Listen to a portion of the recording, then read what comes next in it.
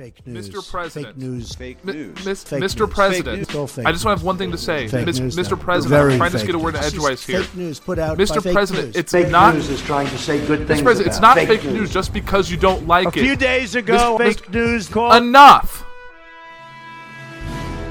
Each and every Tuesday, the Journey into Comics Network brings you the real news with the poor report, with the late-breaking news that really matters. The following is a Journey into Comics Network production. Ladies and gentlemen, you're listening to Journey into Comics, the podcast about everything nerd, with your hosts, Nate Phillips and Brandon Stone. We've come a long way from the Prime Minister's exploding cake. Or have we? What's up, ladies and gentlemen? Welcome to another episode of Journey into Comics. It's Journey into Comics, episode 189. I am your host, Nate, and today I am joined by my very special guest. She averages out to about one appearance every 10 or 11 episodes. Last week would have been the 10th, or like perfectly 10, but welcome back again to Journey into Comics. V, how are you? I'm good. Thanks for having me. I'm glad you're here today. We're not really going to waste any time like catching up and bullshitting because there's one thing on everyone's mind. This week, yeah. Yeah, Infinity War just dropped. I've seen it twice. We went and saw it premiere night. Mm-hmm. We're going to do something kind of different today, folks. You're going to hear a lot of different people across the network on this one episode. Very much like Infinity War. It's going to kind of be piecemealed together in a very interesting... Everyone has their own segments. Correct. In a very interesting way. We're all telling the story in our own way. So, first and foremost, I want to mention that we are going to do a segment that's spoiler-free. So you guys are all going to have the opportunity to at least get our opinions of the movie without us giving any of the plot details away, without spoiling any of the crazy surprises that are in the movie. Mm-hmm. It's just an opportunity for us to, give you what we think. So anyways, I want to know, V, right out of the gate, thoughts on this movie? What things did you like? What things did you not like within the bigger picture and not all the details? Well, I told you when we saw it that I thought this was probably the best Marvel movie that's come out yet to date. And you agreed with me, right? Absolutely. It's fantastic. This movie kind of, I said it on a Facebook post, it does a really good job of being three movies in one movie. Right. It's telling separate storylines simultaneously throughout the whole thing. Which are also interwoven by, like, obviously one very specific character. Thanos. Which is Thanos and Right. his first appearance. I liked how they did that, though, because it gave a lot of different it gave a lot of different characters opportunities to interact with other characters that they haven't introduced to each other yet, you know? Totally. Like with Guardians and Tony Stark and, like, I don't know. We'll get into the spoilers Yeah, later. yeah. But what you mean to say is the first time interactions with a lot of these different characters and showing up in places you wouldn't expect or you haven't seen them yet. Right. Is That was really big cool. and epic in and of It made itself. it feel different and less formulaic, less like a typical Marvel movie. Definitely. It's definitely evolving and worth watching. Yes. So right now you and I are recording from nowhere. And that's we'll get into. There's another one of those coming up later. I can't wait for from space. Mm-hmm. Yeah. So. Okay, that's for if you've seen the movie. So overarching, I want your opinion of this movie, as in like, okay, I'll go first in this to give you kind of how I feel. So when I think about this movie, without spoiling any of the details within it, I think about the bigger picture and I think about what I can say, and I think Thanos is a very driven character. He is very cerebral. He's one of your favorite villains, yeah? Wasn't he in your comic book pick? He's my all-time favorite Marvel villain. Yeah. I mean... So you've been jazzed on this movie for a long time. Okay, back in 2012 when he was turning around and just grinning and was a nobody, essentially, you know? It was kind of shitty CGI, yeah? Yeah, they were not, because they were uncertain of what exact... I mean, I think they knew and they had a plan. Obviously, the movie in Avengers is set as Thanos sends Loki to Earth to retrieved the Tesseract. They already have the Mind Stone. I guess Thanos didn't realize that. He had 2 of the stones already at that point. Like, almost didn't realize it or whatever, but obviously Loki's thwarted. Mm-hmm. The Tesseract is not sent to Thanos. Mm-hmm. And, well... It was sent to Asgard, right? Correct. So then what gets set in motion next is in Age of Ultron, right? Mm-hmm. And Tony touches the scepter and gets the visions of the future where everybody's down and Ooh, dead. yeah, that was dark. And he's haunted by that. And we'll get into that later as well. And then, of course, Thanos in that movie, fine, I'll do it myself, and grabbing the gauntlet for the first time, knowing, oh my God, he's on his mission. Like, we're about to get into this, you know. Then the next time we see him is in Guardians. Or actually, I think it was, I think it might have been the other way around, actually. He was in Guardians first, then Avengers came out right after. Okay. Yeah, Guardians September 14, Avengers May of 15. Okay. That's my math. Anyways, I think quote him on that. Overall, this movie is... I said it to Dad when we went in to go see it yesterday. I prefaced it to you guys before we saw it on Thursday. It's brutal. Yeah, that was a brutal movie. But going into it knowing that it was brutal, I felt more prepared. Yeah, because it allows you to kind of get immersed in... Okay, well, shit's going to go wrong, or, you know, things might not go how we were expecting. This is what we've been waiting for, people. And it definitely does a great job to just give, like, a rapid review. I think it's a perfect movie. Because it really? Does, well, and let me explain why. It touches on drama. It touches on comedy. It gives you heartbreak. It makes you think the absolute worst thing could happen and takes it away in an instant. And then in the exact opposite, you think that nothing bad could happen and gut-wrenching moments happen. It leaves you consistently on the edge of your seat. And this movie was totally full throttle from the beginning. It was jump. like, oh, okay, here we are. It's on. Yeah, and like, it didn't stop. It's an almost 3-hour movie we sat through, and it doesn't feel like it. No, it didn't feel like it. Like, you're just immersed in it, and... I was super pissed that we waited so long, you know, before the movie to start, because we wanted to make sure we got good seats. So, like, all my snacks were gone before the movie even started. We were talking about that, yeah.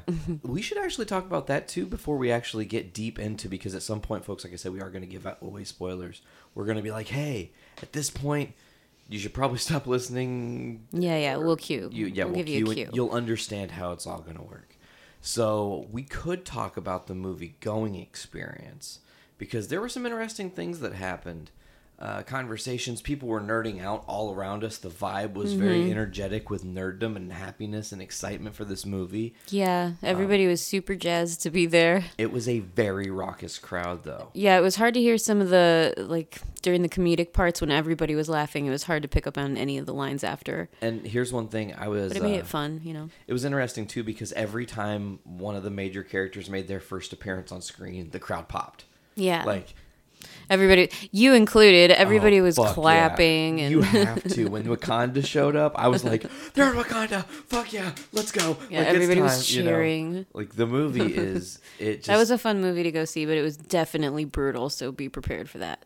Yeah, and it's weird because... And maybe I don't know if I'm like the darkness in me because of how much I love Thanos and his story. Seeing it a second time it solidified how much I believe in this movie. As first of all, it's the perfect Marvel movie because it ties so many. I mean, we'll get in again. No spoilers right now, but there are so many things they tie in across the board, across the whole spectrum of Marvel, from little one-liners that were said in other movies to major moments you never expected to happen to surprise appearances that blow your fucking mind. Like they hit it on the head. I feel like at this point, though, it would be silly to say like, oh, a casual moviegoer wouldn't know what they were getting into. I don't think a casual moviegoer would go to see that with the expectation of knowing everything. Like, they would almost just go, okay, let me get immersed in whatever the story is if they don't know the right. MCU. Yeah, you don't have to have seen any of the other movies to, you know, take away something from this movie. Exactly. Like, you could get lost in that story regardless of it was good. Knowing the ins and outs. And I know that because Dad missed like 3 of the most important Marvel movies. Oh, he yeah? missed Black Panther, he missed Civil War, and he missed Doctor Strange. Oh, damn. Now, they're all on me, obviously, because I'm the one that shows him stuff. But I thought he had told me he had seen Civil War, and I thought we tried to watch Doctor Strange, and he just wouldn't get into it. He didn't believe that it was going to be an awesome movie. Doctor Strange was an awesome movie. It definitely starts slow, and then when it picks and I up, love you're Doctor like, Strange in Infinity War. absolutely. Benedict Cumberbatch is amazing. And that's Yeah. another thing, too. They're so clever how they utilized that cast. And that's one thing. The way they orchestrate this movie is... They've hit their stride, that's for sure. But not only did They're they... in their prime. I mean, cinematic history, the way they told this narrative, it's never been done like that before on such a grandiose scale. Mm-hmm. I mean, the amount of star power in that movie. I mean, there was actually a surprise star that makes an appearance in that movie that did no press for this movie, could not talk about his role or do anything of the like with this movie. And when you find out who it is, you're just like, what the... how in the... That's crazy, you know what I'm saying? So, anyways, raucous crowd, they're clapping and cheering and going crazy. But it was awesome. The whole experience was great. There was maybe one or two moments, like, there's the trailer moment, so this is not a spoiler, this is something people have seen. The trailer moment where Quill is talking to Tony. Yeah. And he goes, your plan is good, except it sucks, so maybe I should do the plan, and then it might be really good. Right.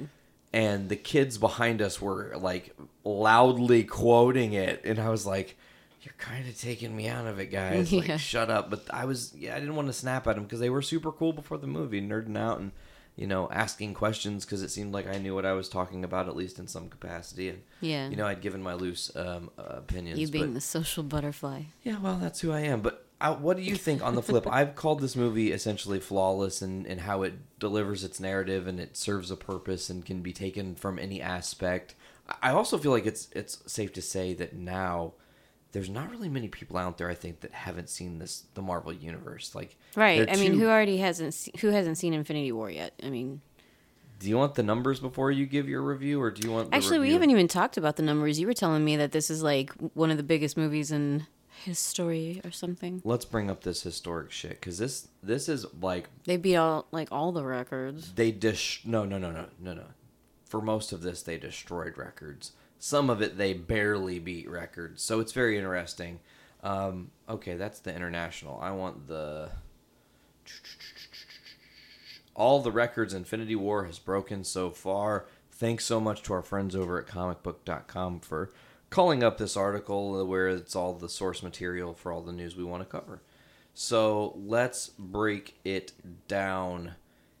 It opened on Thursday, $39 million. Opening night. Opening night on Thursday. The next night it does $106 million on Friday, opening day. 81 on Saturday and 61 on Sunday. So it hits $250 million domestic, beating The Force Awakens. The biggest, like, oh my God, Star Wars is coming back, man. Right. And Avengers just topped that. Whoa. So that's pretty incredible. But here's the full breakdown of everything they have done. To recap, Infinity War is now the record holder of biggest domestic opening of all time, biggest international opening of all time, biggest superhero opening of all time, biggest Saturday of all time in North America, biggest Sunday of all time in North America, biggest opening of all time in 7 other international markets, and it still is not yet released in the second largest market, China, Oh, wow.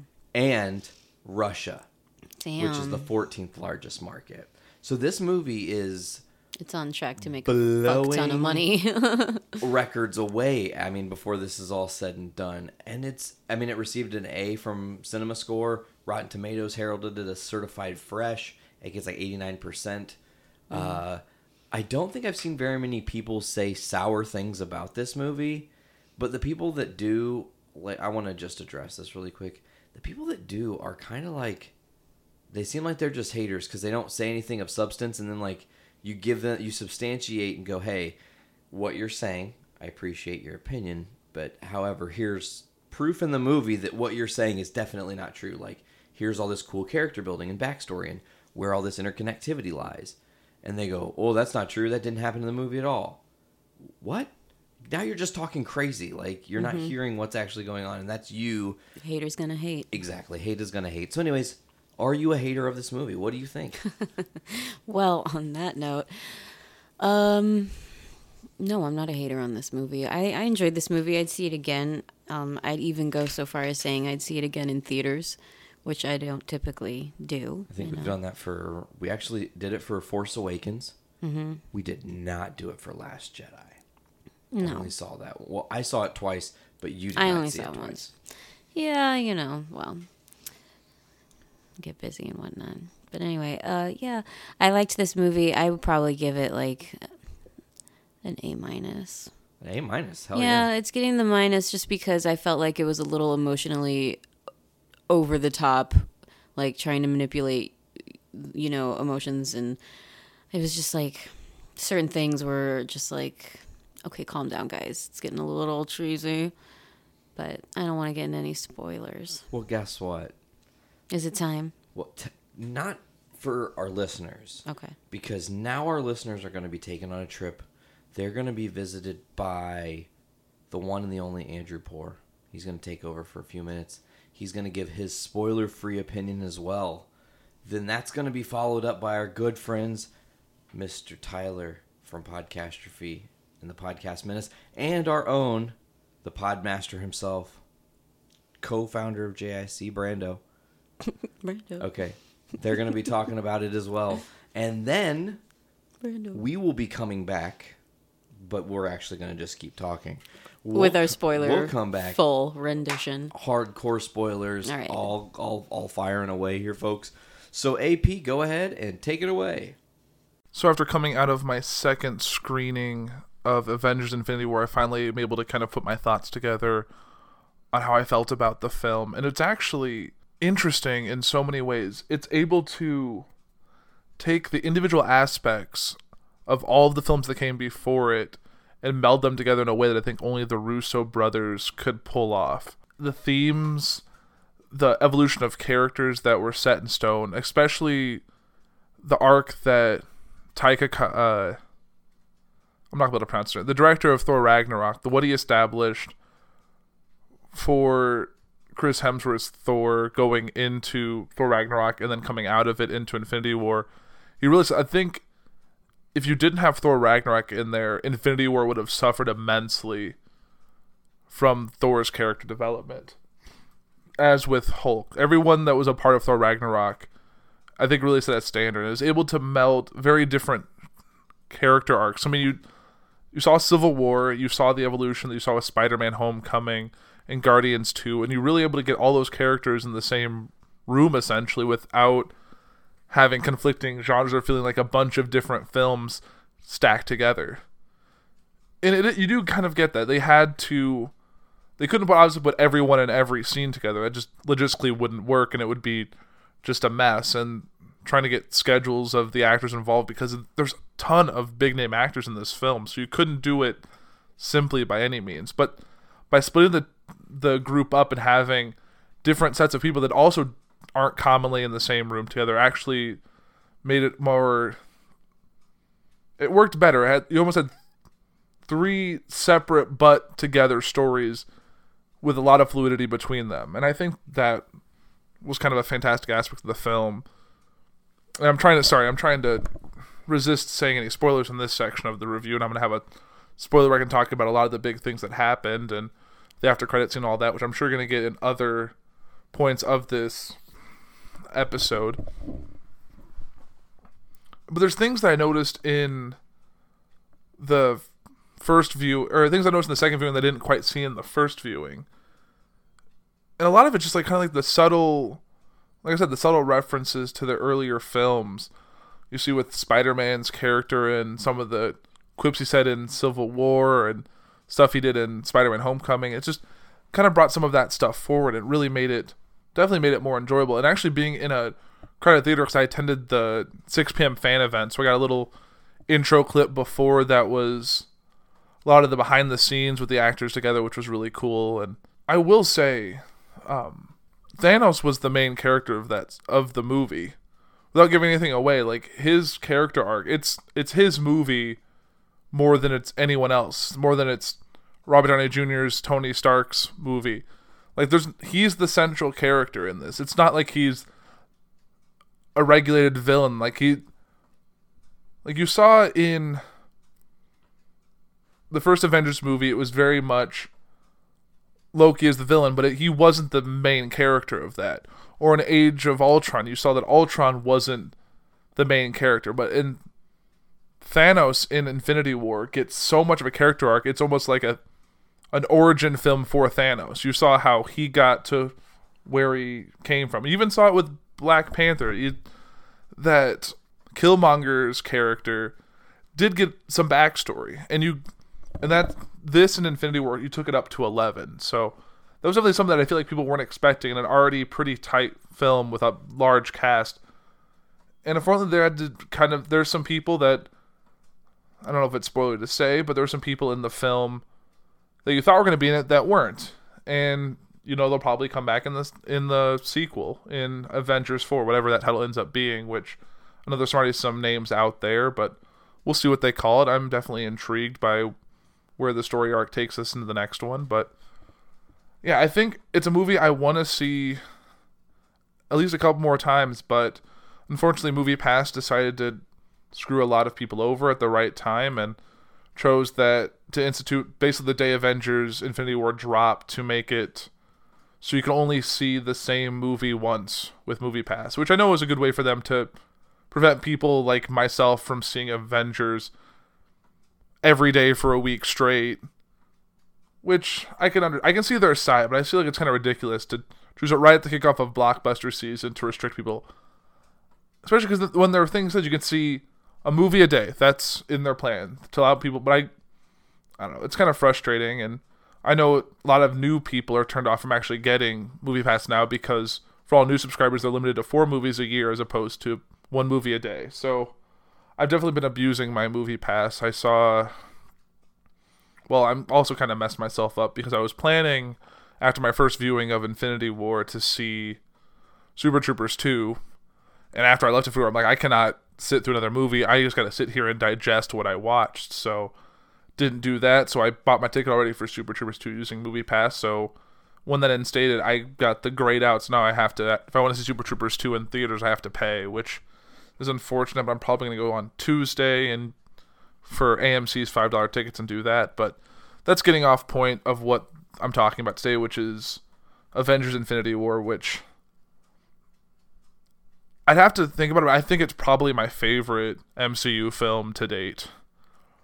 It just had so much going on, and it had so many bits and pieces.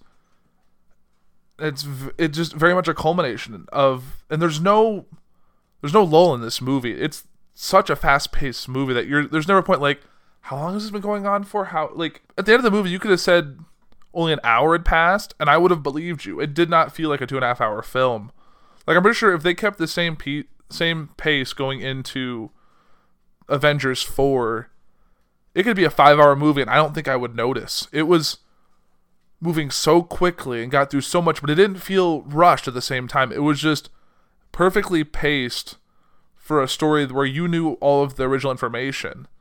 Like, I saw a review today from the New Yorker talking about basically bashing Infinity War for being an MCU movie. Basically saying, like, there's no explanation of characters' motives, there was no introduction of these characters, and it just kind of jumped into the story. I'm like, yeah, that's kind of the point. It's an 18-movie long story that's been going on for a decade. You don't need to introduce me to Tony Stark again. I know who he is. I know who all these characters are. Thanos is the only one we don't really know yet. We still have a vague idea of he is because he's been in and out of the last decade of films, pretty much since Avengers post-credit scene, when you see him looking off to this and you see that smile knowing what's coming, and he's been in and out ever since. Like, we know who these characters are. I don't think anyone's going to walk into Avengers Infinity War having seen none of the preceding films because they know it's a sequel to a movie, just because, and I don't know, it's just frustrating that people who know nothing about these films will review it and be like, yeah, it didn't make sense. There was no introduction. I was like, well, yeah, you got 18 movies of that. You have 50 hours of introductions that you can go back and watch at your leisure over a week. But that's beside the point. But the movie's amazing. The visuals are stunning.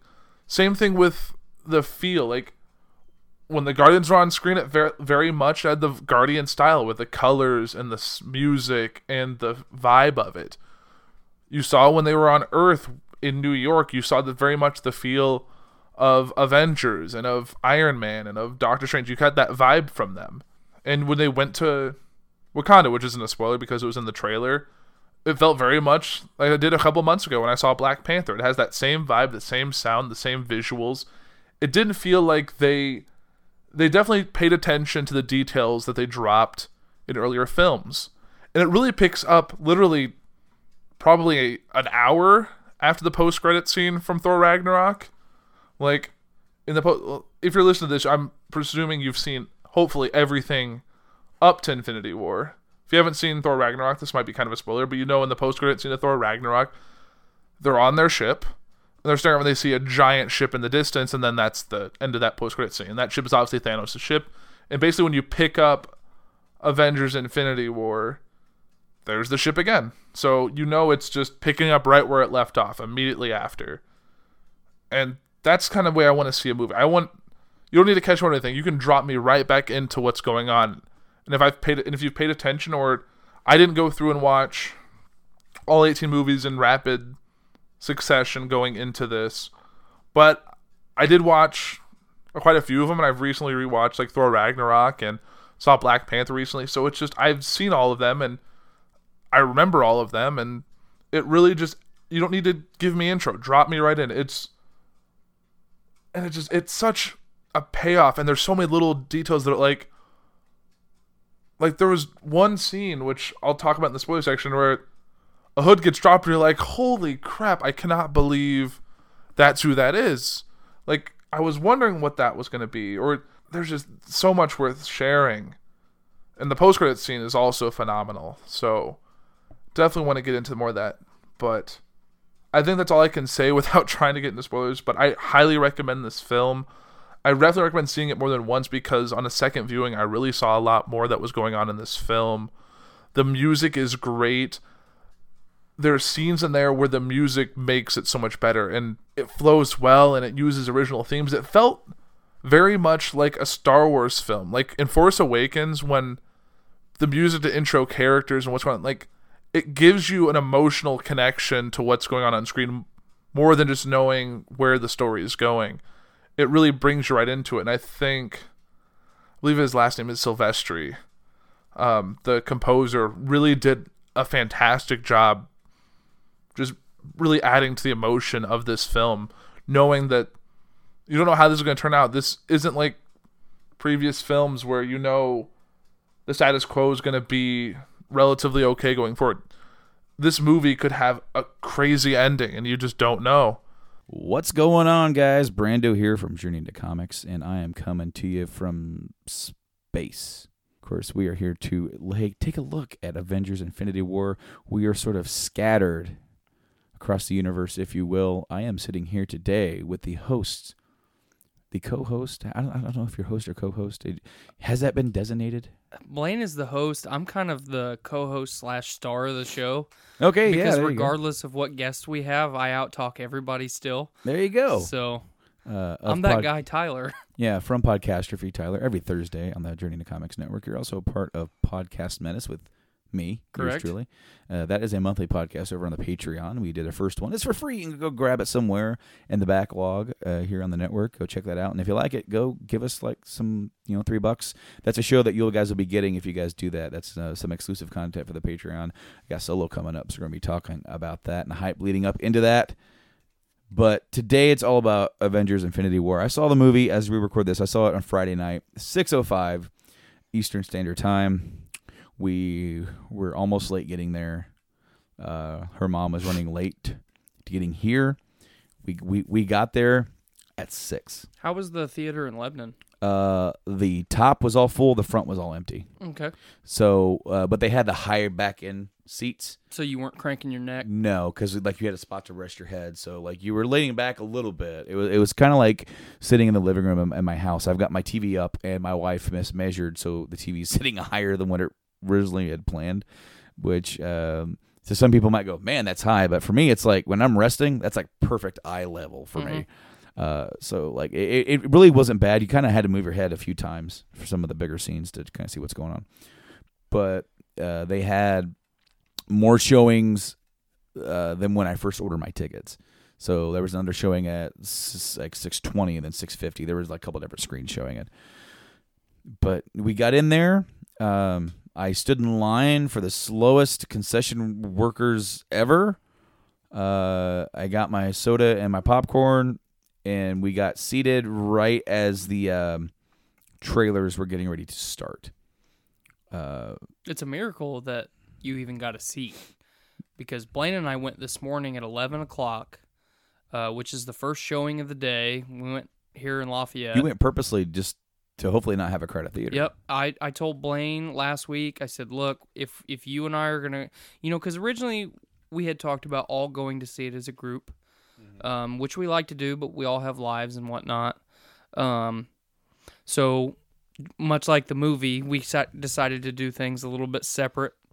And so Blaine and I went this morning at 11, and I said, look, we need to get there early.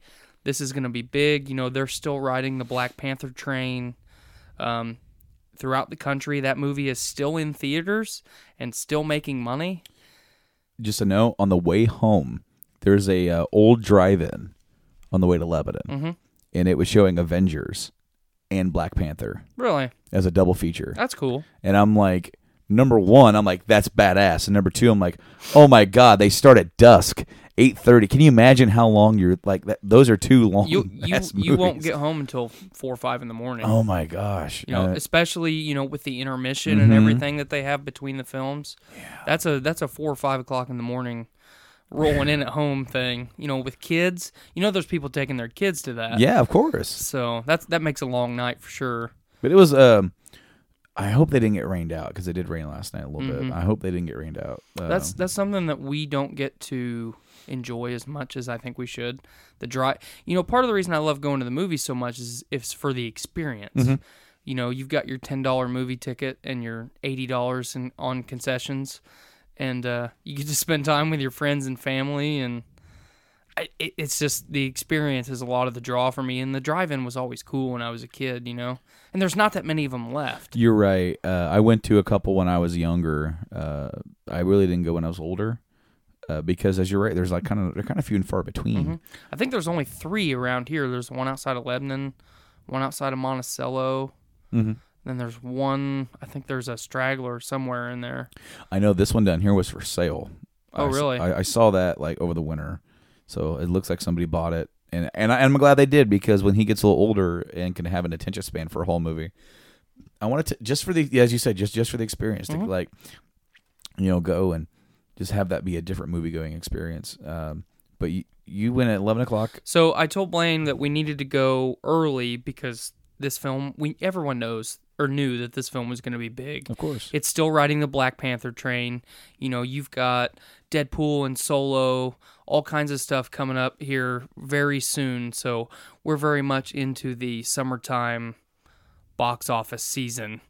And I like to go to the movie, the first showing of the day anyway. People like to sleep in on Saturdays, or Sunday. People have church. It's normally not as crowded. And I always regardless of what movie it is, get there about 30 minutes early, because I like to have my popcorn and sit down and go to the bathroom before the previews start. Yeah. And as I pull up and park, we agreed to meet there at 10:30. There's already a line out the door. It's like, shit. They've only got one showtime at 11 o'clock, The next one wasn't for like an hour and 45 minutes. But Blaine and I both already had our tickets. He let me use Miranda's Movie Pass. Well, unfortunately, I get inside. Blaine walks in right behind me, and the self-serve kiosks are shut down. So we get in line, and just, through a good stroke of luck, the manager walks over and he's like, "Here," and he boots the kiosks up. Oh, yeah. So I ran right over there, got our tickets, or I got my ticket, and then I ran to the bathroom. Well, Blaine didn't see me go to the bathroom, so he runs to the theater. And then we both met in the concession line, like, "Where the hell did you go? Where the hell did you go?" So it worked out. The theater was not near as packed as I thought it was going to be. There were seats scattered throughout, but pretty much everybody that came was in a big group. So it kind of inflated the numbers from afar. So we didn't have to fight it too much, but it was very ominous looking at the start. I had to make sure that I had enough space. My wife is a notorious small bladder for movies. Mm-hmm. So like she tends to go to the bathroom once, maybe twice. And I wanted to make sure that she was able to go and get out without having to cross people's paths. And yeah, no, it was like me and her. We were in the last row, like in the front. We had nobody in front of us. We could like put our legs up on the armrests and try and relax the best you can. And yeah, it was a pretty comfortable experience. We didn't have to wait through all the showing crap.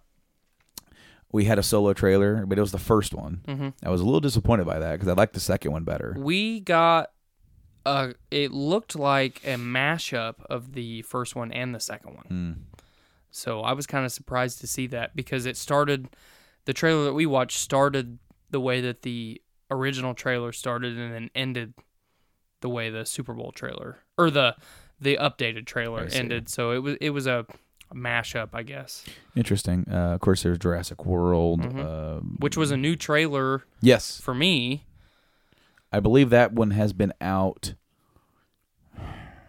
I think I've seen it once, but I might have been on like YouTube. Sometimes they'll air them like before a video that like you're going to watch. Like the Red Band trailer. Yeah, or it sometimes it'll come up as an ad, like a trailer instead of just a regular ad. Like if I'm watching YouTube on the TV, and if sometimes if it's a trailer, I'll just let it go, just to watch it. But I think I've seen it once. But I remember those two. There was Incredibles. Was there another one? I'm having trouble remembering. Those are the ones that just stuck out. Those are the big two for me. I didn't really pay attention to anything else. There was one with this guy and this girl in a boat. Oh, the Secret Life of a Pregnant Teenager Girl. Mm-hmm. Where like they're stranded out in the ocean after like the perfect storm or whatever. She was the star of the Divergent films. Mm-hmm. I can't remember her name. The movie looks pretty decent. I actually think it looks really good. I like both of them as actors. So, and then of course the movie gets right into. It was funny because we're sitting there waiting for the movie to start, and then they start with the Marvel thing, and you hear this kid go, "Yeah." And we just start laughing. Blaine and I did that, and we both leaned over and we're like, "Hey, it's not playing the Marvel music. It's quiet. It's quiet, and it's very ominous, and it's like, what is happening?" All right, so we're gonna like not go into spoilers yet. Okay. Yeah, we're gonna take a minute. So, we're gonna cut that off, and we're gonna come back to it in maybe like 5 or 10 minutes, because we're gonna give our quick reaction thoughts of the movie first. I'll let you go first. What did you think of this movie? I thought it was a fantastic movie. Since I've been here for like 45 minutes now, I keep telling you that I'm still decompressing. Mm-hmm. I'm still trying to analyze what happened because that's one thing that you have to praise this film. I mean, there are things that I can complain about with this film, but they're few and far between, and they're very nitpicky. There's just so much, all of these big blockbuster films now are approaching the 3-hour mark consistently. And, I talked to Nate for probably a good hour after the film this morning, and I said, dude, I could have sat for another 3 hours, no problem, because there was so much, they told so much, but they could have kept it going. I would have sat through a 6-hour-long Infinity War movie, no problem. I have I'm almost the same line of thought as you. I do have some nitpicks. There are some minor problems with the movie, but they're pretty minor from my point of view. And pacing is one of those. However, this is not inherently bad to the movie because it keeps you engaged. But there is a point where it's like it stays with like one party or like one or two parties so long that when it gets back to another one, like, man, it's been a while since we've been here. How? And I'm thinking, I'm like, all right, so these things are all happening at about the same time. And so much time has passed over here. How much time is going on over here? Right. And that to me is like, all right, so that happened, like all this stuff has happened over here and he is just getting there. So it was a bit kind of back and forth for me. Literally, probably no one else noticed that. That's just something that me in my head, I'm like analyzing. Like Blaine and I both noticed it too because we talked about it a little bit. But that's like, that doesn't take away from my enjoyment of it. No, I wouldn't disagree with that a bit. I do like, and this is typical. And this is nitpicky as shit. The children of Thanos, you could give a shit about. They don't really go into who they are, who they are, what's going on. They're just there. They're cannon fodder. Yep, exactly. They're a general to be like standing big and bad in place of Thanos in a place where he can't be. That's fine. But it like once they like got into it and I realized that's what they were, I quickly got over that. Like at first I was like, oh, these new characters, who are they? And then I was kind of let down at first that they're not really going to like go into them. They're just going to kind of be baddies. And I'm like, oh, well, okay. Then I instantly stopped giving a shit like about that part of it. The children of Thanos are actually one of the things that I loved about the film so much. And once we get to spoiler territory, I'll touch on that a little bit more. They, through lack of character backstory, lack of information, lack of however you want to say it, I think they actually added a lot to the film without trying to add a lot to the film. With, I don't want to say foreshadowing, just with what they did. I explained to Nate, because I haven't talked to him much about it. I sent him a 1-sentence review. He said quick reaction like this morning. So I gave him a quick reaction. I said it's a great movie, or no, I said it's a great Marvel movie. It's a very poor casual movie. Yes, because this movie requires you so much prior past viewing of other movies. Like this movie, I would almost say that this is like better defined as an event than a movie. Because, I like the way that you put that. Because when you're looking at comic book events, you know, when you have the Secret Wars, let's just throw that out there, and we could use the Infinity. Let's use the Secret Wars because that's a lot of characters involved. You know, you're bringing in Spider-Man, Rhodey Iron Man. You know, you're bringing in some of the X-Men. You know.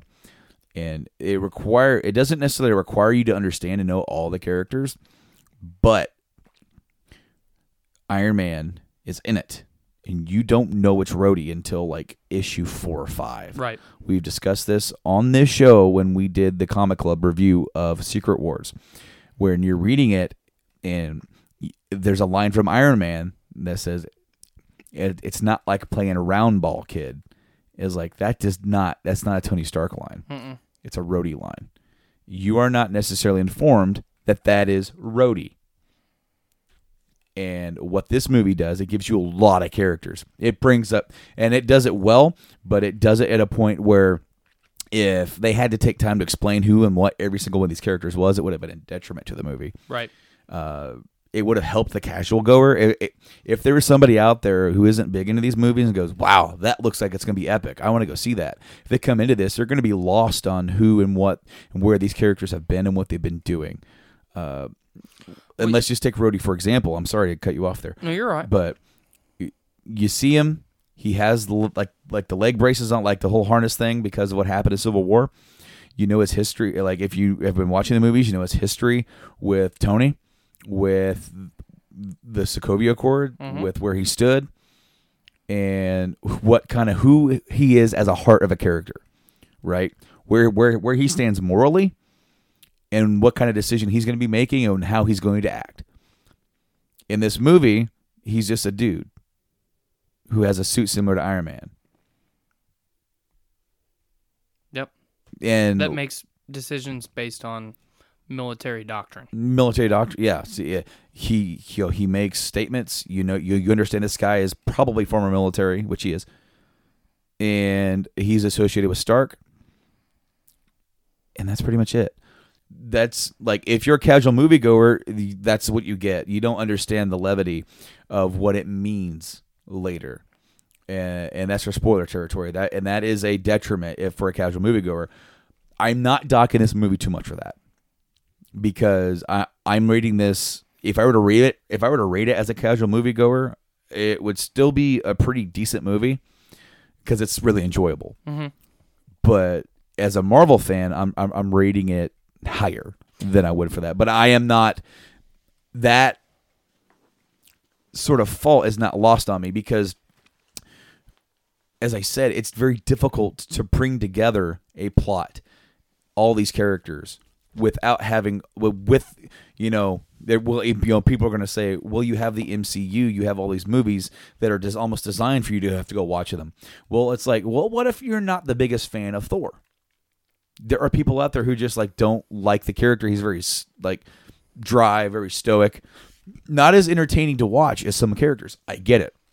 And I have a lot to say about Thor when we get to spoiler territory. One of the things that I wanted to say, and I didn't mean to jump into your line of dialogue, but I totally agree with everything that you're saying based on the casual moviegoer.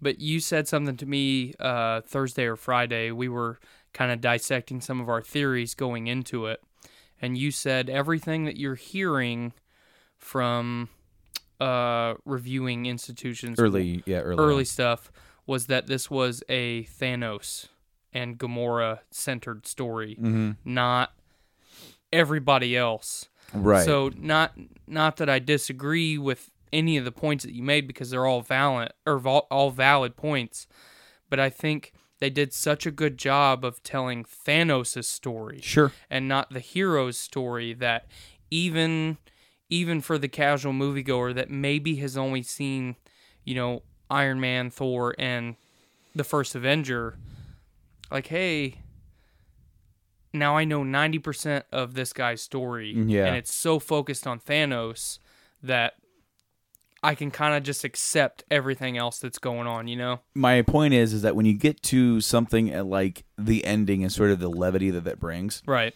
the loss of attachment to certain losses that we may have towards the ending, Or not have. May or may not have. We're not spoilers yet.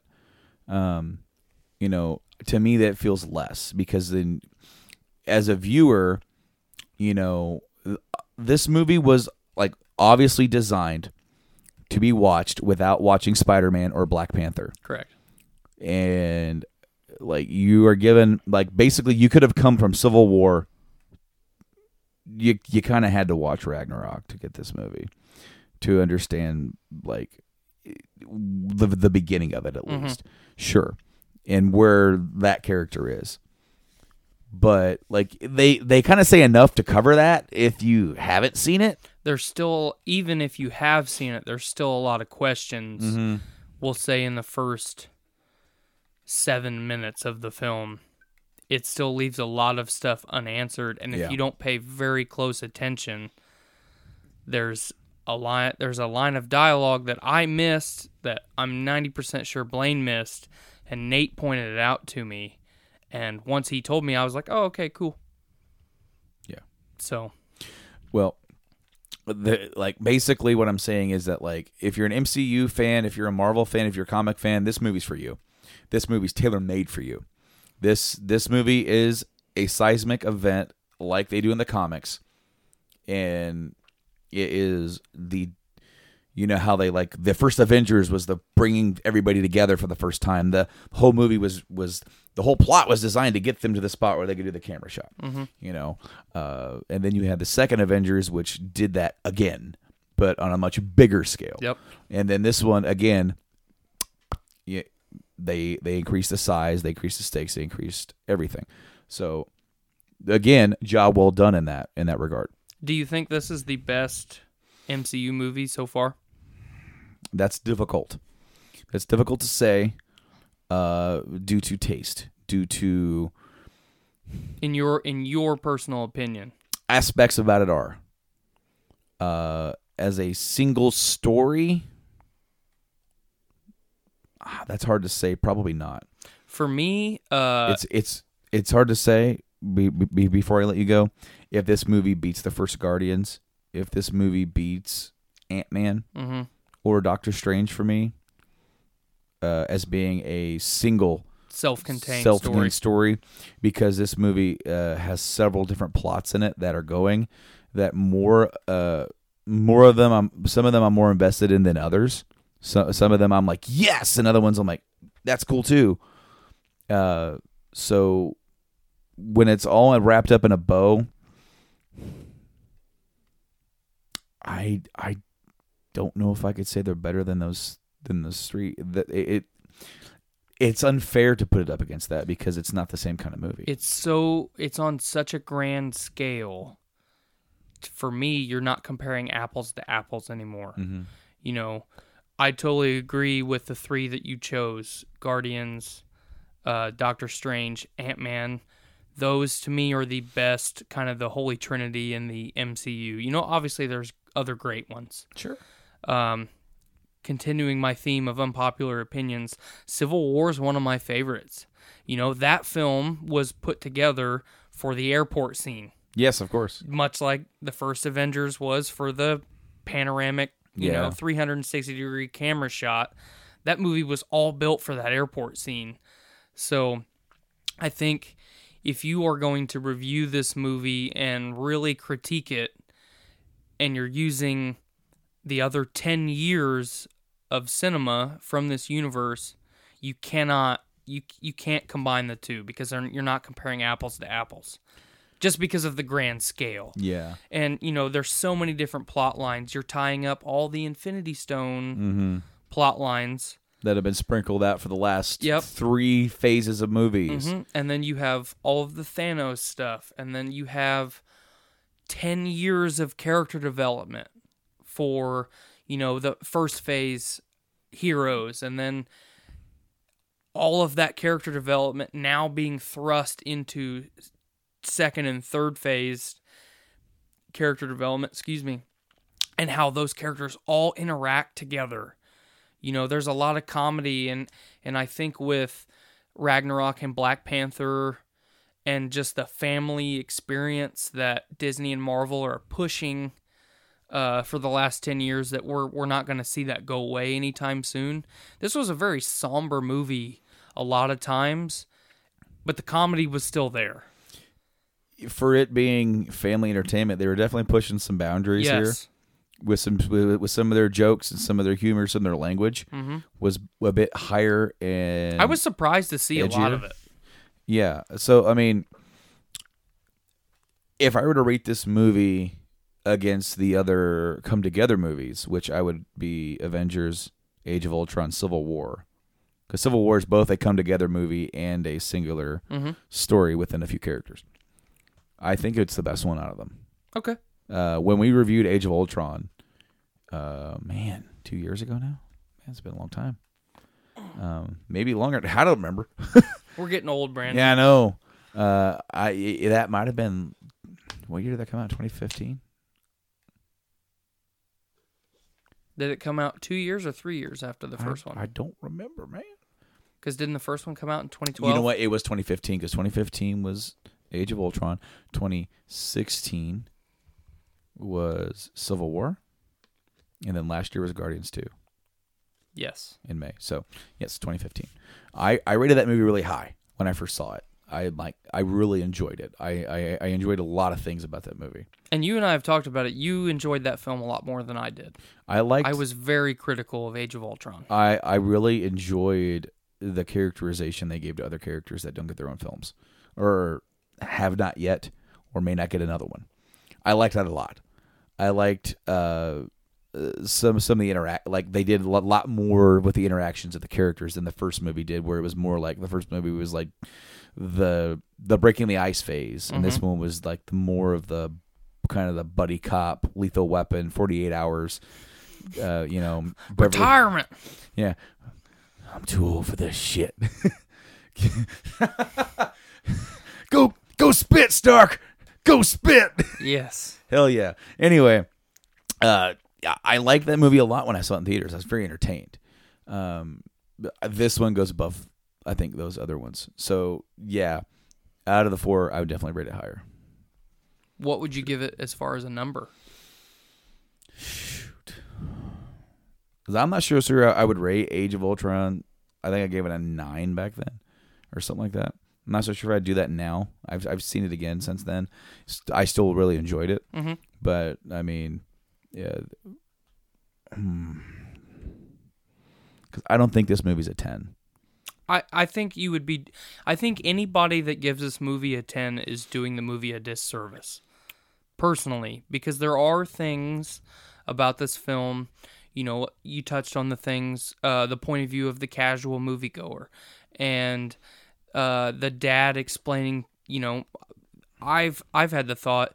What if you're the dad explaining to your son or daughter after the film is over, like, what has been happening the last 10 years to lead up to this point? Mm-hmm. I feel like you would have your work cut out for you. When we left the theater, number one, we saw a DeLorean. Really? Dude drove a DeLorean to the theater. Did he hit 88? He might have, because, I mean, I know we did. We were late. If you had a flux capacitor, you would have been able to go back in time and get there early. Exactly. But, dude, like, first off, that was like nerdgasm, you know? But then there was this family, and this kid was so excited. He was probably 8 or 9. He was on cloud 9. He just saw the best movie of his life. And his mom said she hated it. Really? She goes, I loved it. And she goes, really? I hated it. And then my wife looks at me and she goes, did we just watch the same movie? It's a different, and I'm thinking that's the instant. Because as like you, I was still decompressing. My wife woke me up at 5:00 this morning to help with the kid when she didn't need to. Grumble, but I had trouble falling to sleep because my brain started picking this. I'm laying there going, I don't care right now, but my brain did because I was still thinking about stuff. But that's the moment I started thinking. She doesn't care about the superhero movie genre. These movies are so big in driving the theater experience right now. The whole movie industry revolves around these big superhero movie blockbuster films to help keep the industry going, where several other genres have kind of waned in popularity. And when you have somebody like that who came to this movie, obviously as a family thing, family entertainment, like you said, and she is going to sit there with her husband and kid and watch this movie where she has probably seen the other stuff in passing when he's watching it, right? And then she's not understanding a lot of this movie and a lot of reasoning, a lot of characters.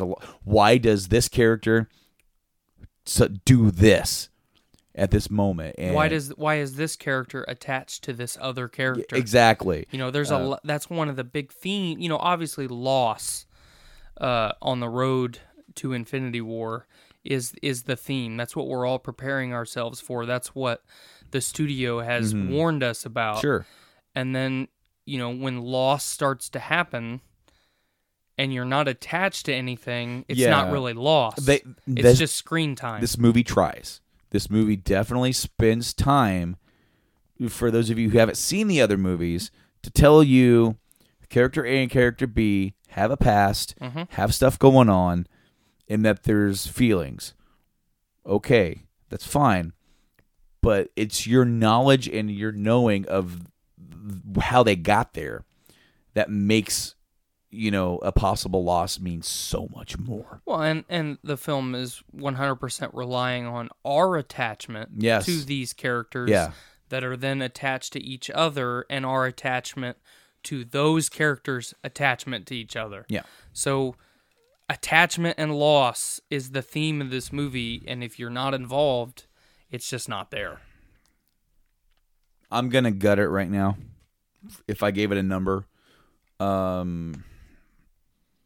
I honestly, I want to see it again, but I'm also torn about seeing it again in theaters. Mm-hmm. And there's a reason for that we'll get to in the spoiler section, because Okay. there's it when you know something is definitely coming, like, and we, as you said in the message to me, like, we called like 90% of this movie to have what happened, and that's not a bad thing. No, it's not. But like once you've kind of seen it, if I had somebody going, I still haven't seen the movie, do you want to go with me? I would probably take them up on it. But seeing as how I've saw it with my wife, it's probably not going to happen. The amount of level that I would have to go to the theater to go see it, Right. I don't know if I would want to do that. I think I want to wait until it comes out on video That's where I'm at with it. and watch it again. I'm not, and that's not. I don't know, because I'm not sure if this movie necessarily isn't worth that. But it's such a long movie to sit there that long. And while you said you could sit there for that much longer, my hip actually started hurting towards the end. And so, like, it was actually starting to get painful to sit there. Mm-hmm. And so, like, while I was still enjoying what I was seeing, I was like, we're getting close to the end, because I'm starting to hurt. I was so into the movie. I was so fidgety, Mm-hmm. A scene would happen, and I would sit up in my seat. And then I would lean back in my seat, and I would readjust, and then something else would happen, and I would be on the edge of my seat again. So I was so focused on what was going on, but the moment I went to stand up, it was like, when did I become 80 years old? God damn. So I totally don't disagree with what you're saying. I'm having trouble, I think, and it may change. Maybe the more we digest and talk about it, we'll see maybe at the end if it stays. And it may change by the time it comes out in July, August, whatever this movie comes out. And I'll see it again. It may change. 9.25, I think. See, you're actually rating it higher than I would. I think I'm gonna give it 9.25. And I'm like, part of me just wants to say it's a 9. Part of me wants to say that it's a solid. It's 9. It's a really great movie. I would give it low 8s, just because of everything that we've already touched on. Mm-hmm. Just an unbiased, just regular moviegoer review. I would give it a low 8. Because it's grand on scale, the effects are all good. And one of the things that I loved about this film is they did a good job with the cinematography. Yes. I picked Black Panther apart because of the shoddy cinematography. I am not paying $70 to go to the movies between my concessions and my $10 movie ticket.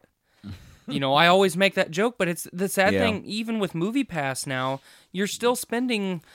If you go with your significant other or friends, you're still spending $40 or $50 on concessions, and obviously that's where the movie theaters make their money. I mean, you know what's funny is that we only bought one drink and one thing of popcorn, because I hound the popcorn. She eats a few pieces, and I just sat there, and then we shared the drink. We actually didn't go for a refill, and we didn't leave. Like, we actually still had a little bit of our syrup water left towards the end of the movie.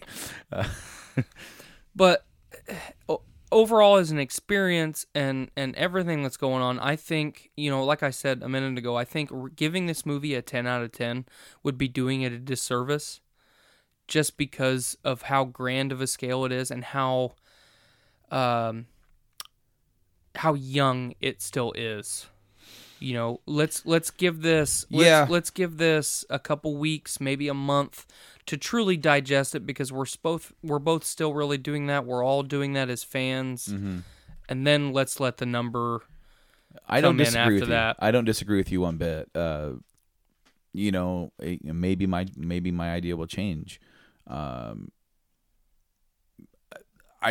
caught myself being really critical of certain things, like of the things I've already kind of said, and I realized, and that's because I was like, I'm looking at, all right, so what are the cons of this movie? Mm-hmm. I had to think about it, because I really enjoyed my experience. And there's only a few times in the movie where I was like, I noticed something, and the whole pacing thing was one thing. But, like, no, the effects were on point. Mm-hmm. They looked great. As much as all the memes were about how Thanos looked, I thought he looked fantastic. Like I said, this I feel like this is Thanos' story, and not the Avengers and Guardians and And I feel like it's not their story. It's Thanos' story. And after how much I picked apart Black Panther with the blur, and I personally don't think Black Panther deserves the amount of money that it's made. I don't feel like the film is that good. Compared to films like Guardians and Doctor Strange, and, we've touched on that enough. But I found no issue with Josh Brolin as Thanos whatsoever. I don't know that there's anyone in modern cinema that could have done Thanos better than Josh Brolin. I really liked his portrayal of the character. Complain about the purple skin and the octopus chin all you want, but every scene that Thanos was in, you were so focused on that character, you had every opportunity to pick that character apart, and not once through that almost 3-hour-long movie did I feel like that's what I needed to do. They made him menacing. Mm-hmm. They made him powerful. But you still felt you were almost siding. I felt like I was almost siding with him. Well, and that's the thing, is that I also heard that, like, you're going to understand why he's doing what he's doing. Agree or disagree, you're going to understand it. Mm-hmm. And yeah, I mean, if you're looking at this movie from his point of view, he's the hero, and all these people are in his way. Mm-hmm. Yeah, definitely. So before we get to, I want to say one thing about Thanos, because I said this to Blaine at the end of the film, and I'm pretty sure I said it to Nate too. Part of the reason I loved this portrayal of Thanos so much, Thanos is a mortal being. He can be killed. He's not a god. Mm-hmm. And they did such a good job of having mortal and godlike characters. In the MCU, any character that's slightly more gifted than a regular human being is basically godhood status.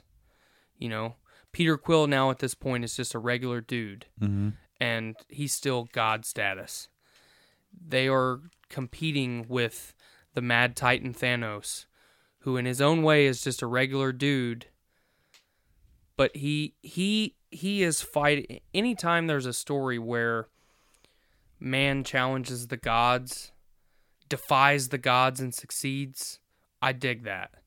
And this story is all these different threads of that woven into one, because you have Thanos defying fate, the fate of what existence should be, and then you have the other side of the coin to that, the Avengers and the Hero Squad doing that towards Thanos.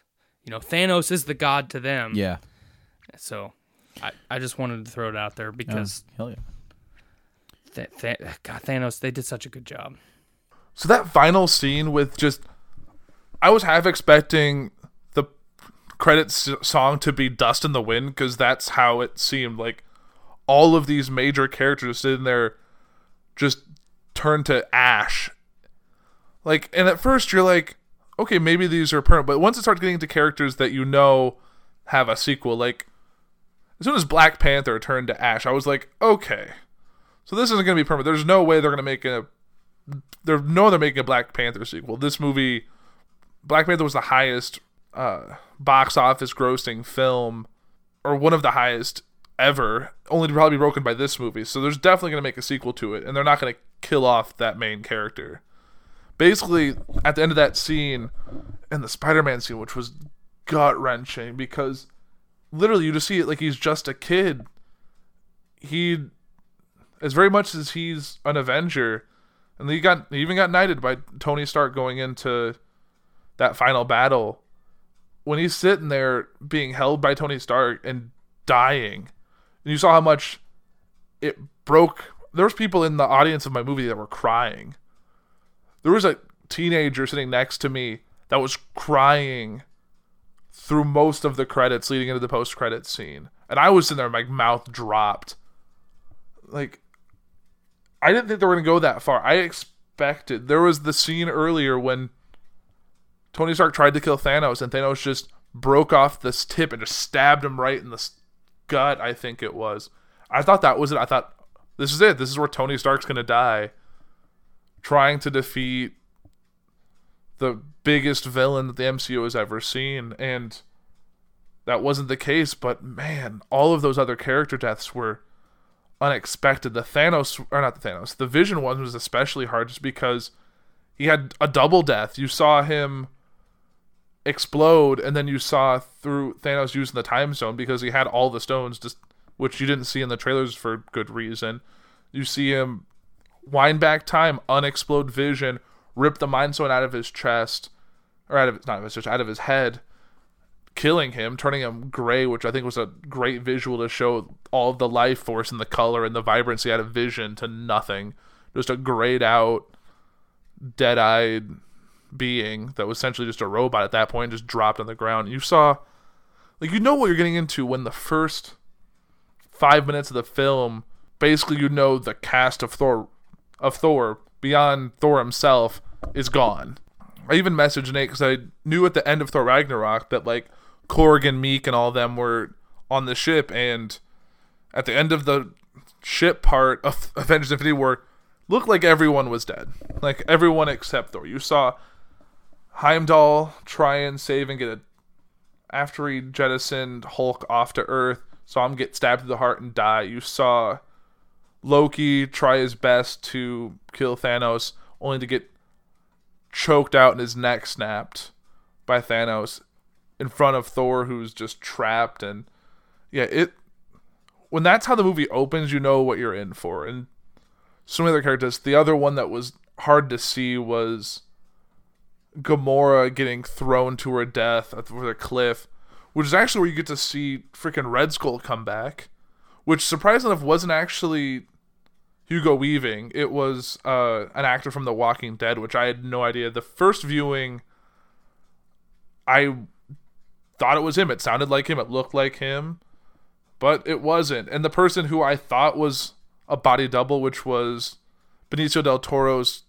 the Collector from Guardians 1, I could have sworn that was another, like a random guy just dressed like the Collector, but over the second watching, I actually paid attention, and yeah, he's credited as the Collector in the movie, so I don't know, I just wasn't seeing it. But yeah, the amount of people they brought back for these little few minute bits, like, I'm trying to think right off the top of my head, you have Idris Elba as Heimdall in 4 minutes probably of screen time. Loki has a few minutes, just like a minute more than he had than Idris Elba's Heimdall. You have Red Skull in it for a few minutes. You have the Collector in it for a few minutes. You have Gwyneth Paltrow as Pepper Potts in it for a few minutes. Like, there's so many people they were able to bring back for just a little bit, just for a taste for us to actually see. You see Wong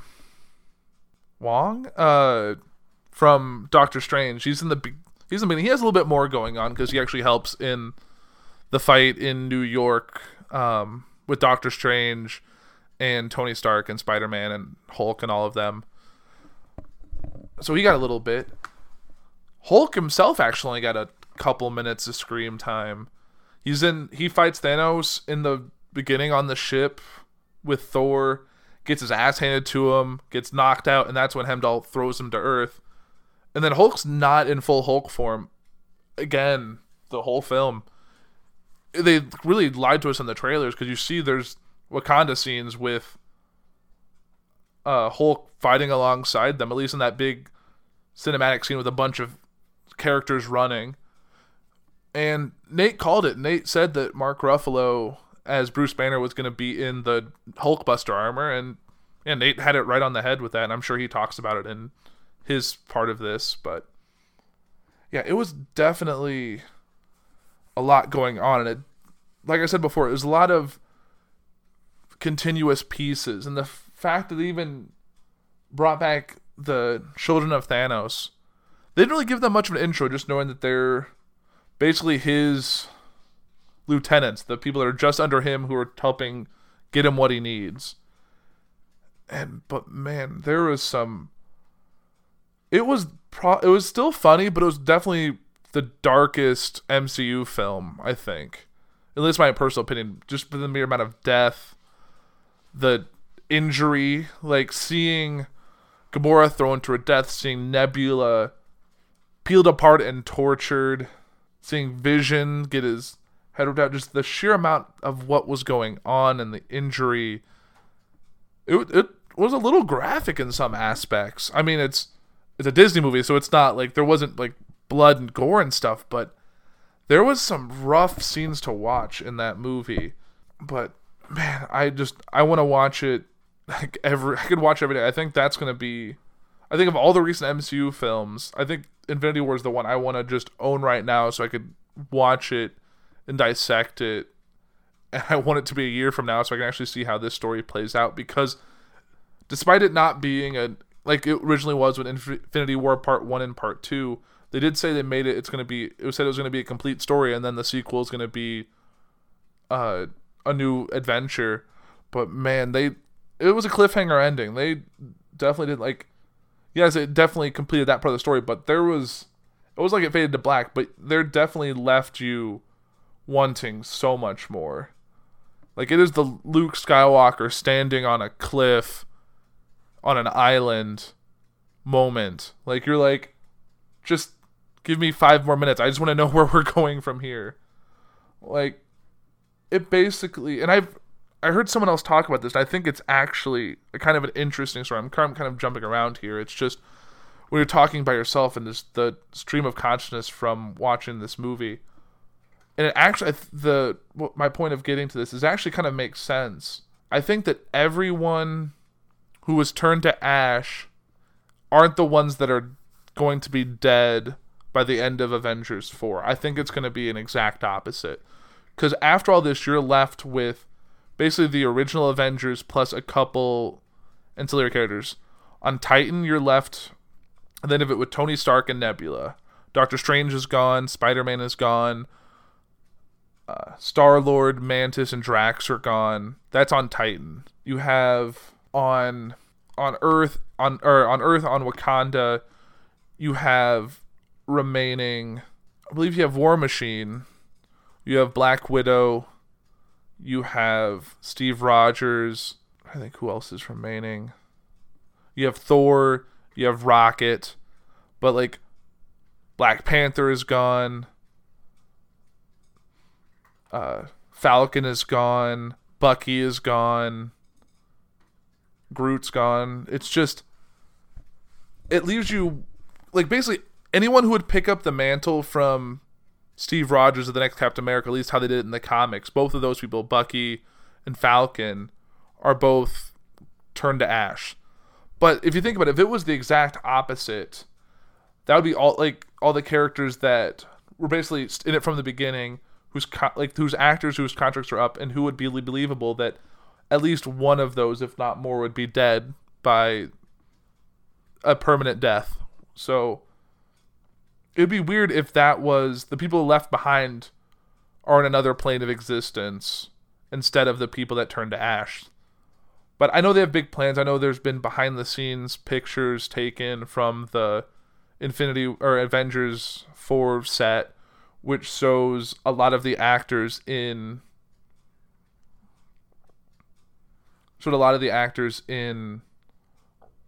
Avengers, the 2012 Avengers movie costumes, which leads to believe that somehow they're going to be able to go back in time to mess with that. So it makes sense that the cast that's remaining is the cast that's able to fit in the 2012 story again. To maybe they're going to alter the Battle of New York that we saw in Avengers to change the future in a way to allow them to win, because when Doctor Strange in the movie decided to, he looked at all the possible futures in which they could see if they could succeed in defeating Thanos, and there was only one case, and that's what we're in with, because before Doctor Strange turned to ash, he said we're in the end game now. So if the Avengers sequel could be called Avengers Endgame, and I'd be like, damn straight it's the end game. It's this or nothing, because half the world is gone. You saw in the post-credits scene with Maria Hill and Nick Fury, who both turned to ash, that the world's stuff has just fallen to part because people are disappearing in their cars, people are disappearing on planes and helicopters and all of that. World's going to be a disaster area come the beginning, because half the battles, it's like the Rapture. Like half the world is gone. Like it's gonna be chaos out there for. I don't know if it's gonna be immediate. If it's gonna pick up right where it left off, like it did when it jumped into Infinity War. So we'll have to see what the remaining Avengers and the remaining characters in the story deal with the fallout. Like, because Stark and Nebula have to get back from Titan. I don't know if they have a ship. I think because the ship they got there and exploded. I don't know if Nebula's ship is still there. I don't know how she got there. Maybe her ship's fine. There's no one I don't think who can make a portal. I don't think there's no one remaining. I don't know if Shuri got turned to ash, so I don't know if Shuri could help put something together. I feel like I'm about to get, if Shuri survived, I'm about to get Shuri and Tony in the same room to maybe build something to help them go back in time. I feel like between them, they could maybe come up with a time machine so they don't have the time stone. There has to be some way to get back there. I don't know if there's any ships. Well, Thor has his ability to create, I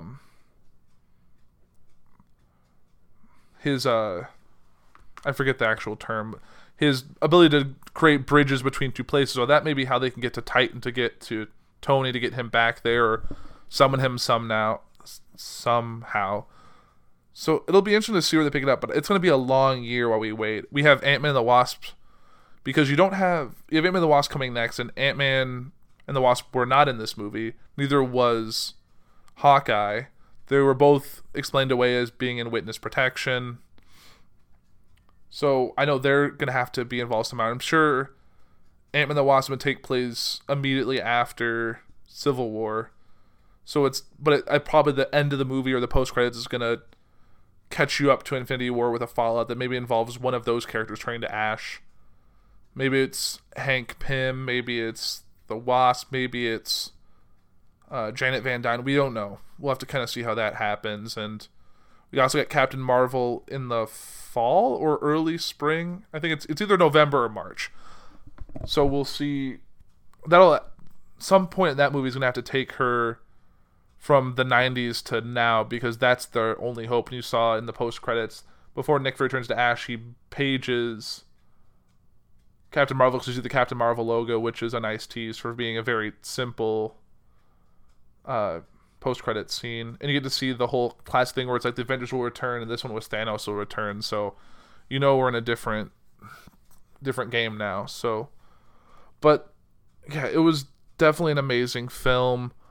Having all the space stuff didn't detract from the story. It still felt very much grounded in earlier Avengers style films. So I was blown away. I'm definitely going to see this movie at least one more time in theaters, even though I have to pay because of Movie Pass.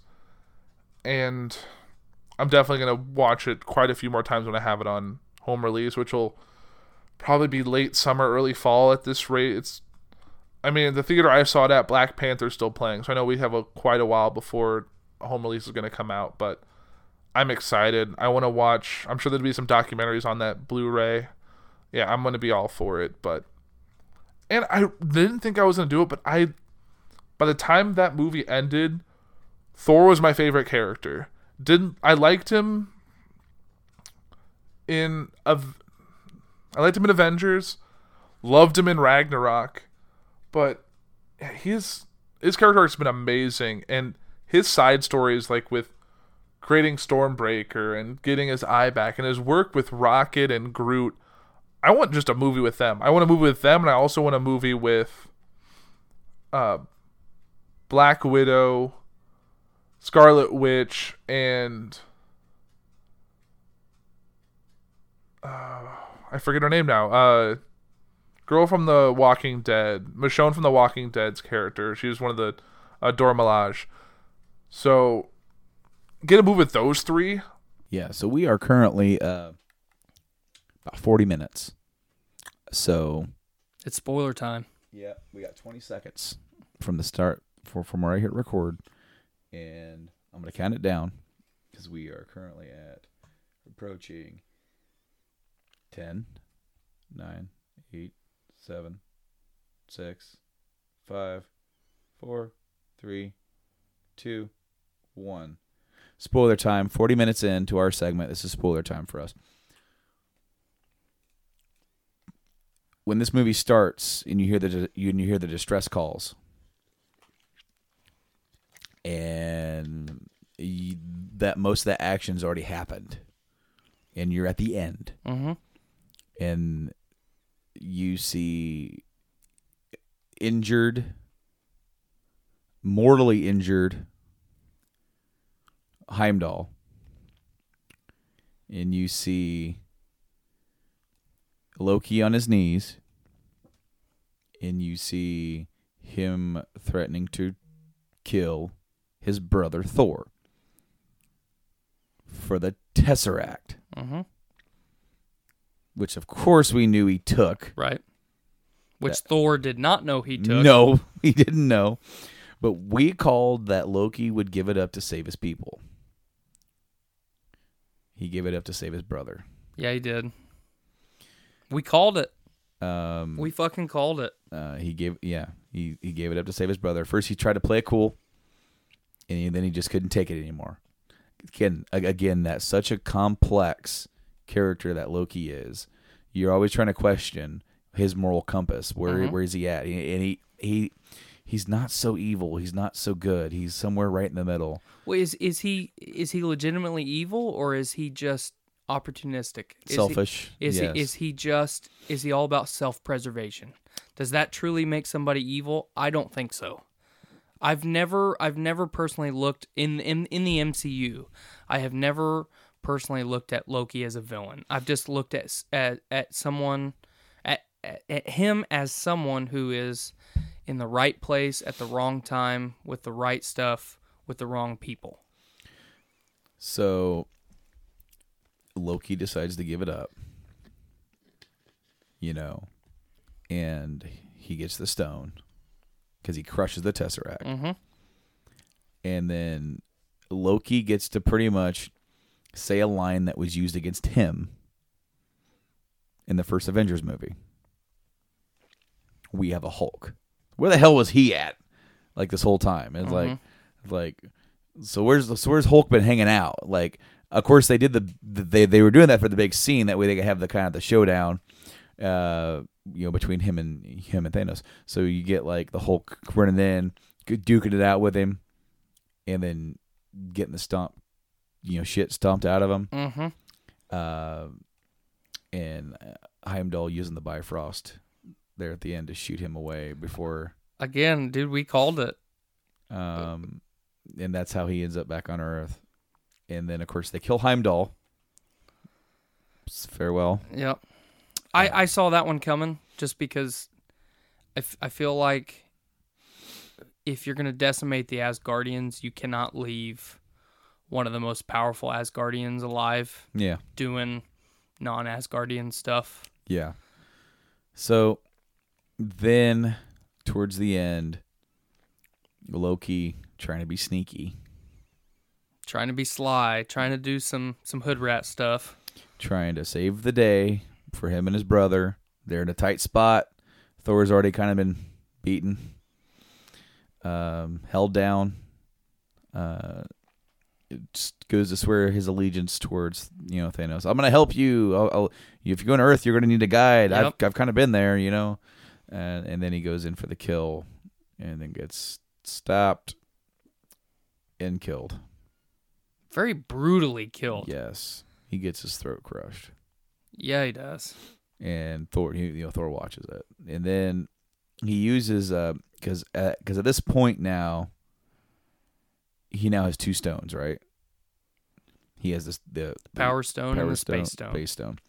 So that he uses the Space Stone to open up the wormhole to get back on the ship, and then they use something to help almost pretty much disintegrate the ship. He uses the Power Stone To do that, to decimate the ship. and then first that sends Thor hurling, through the debris and wreckage, and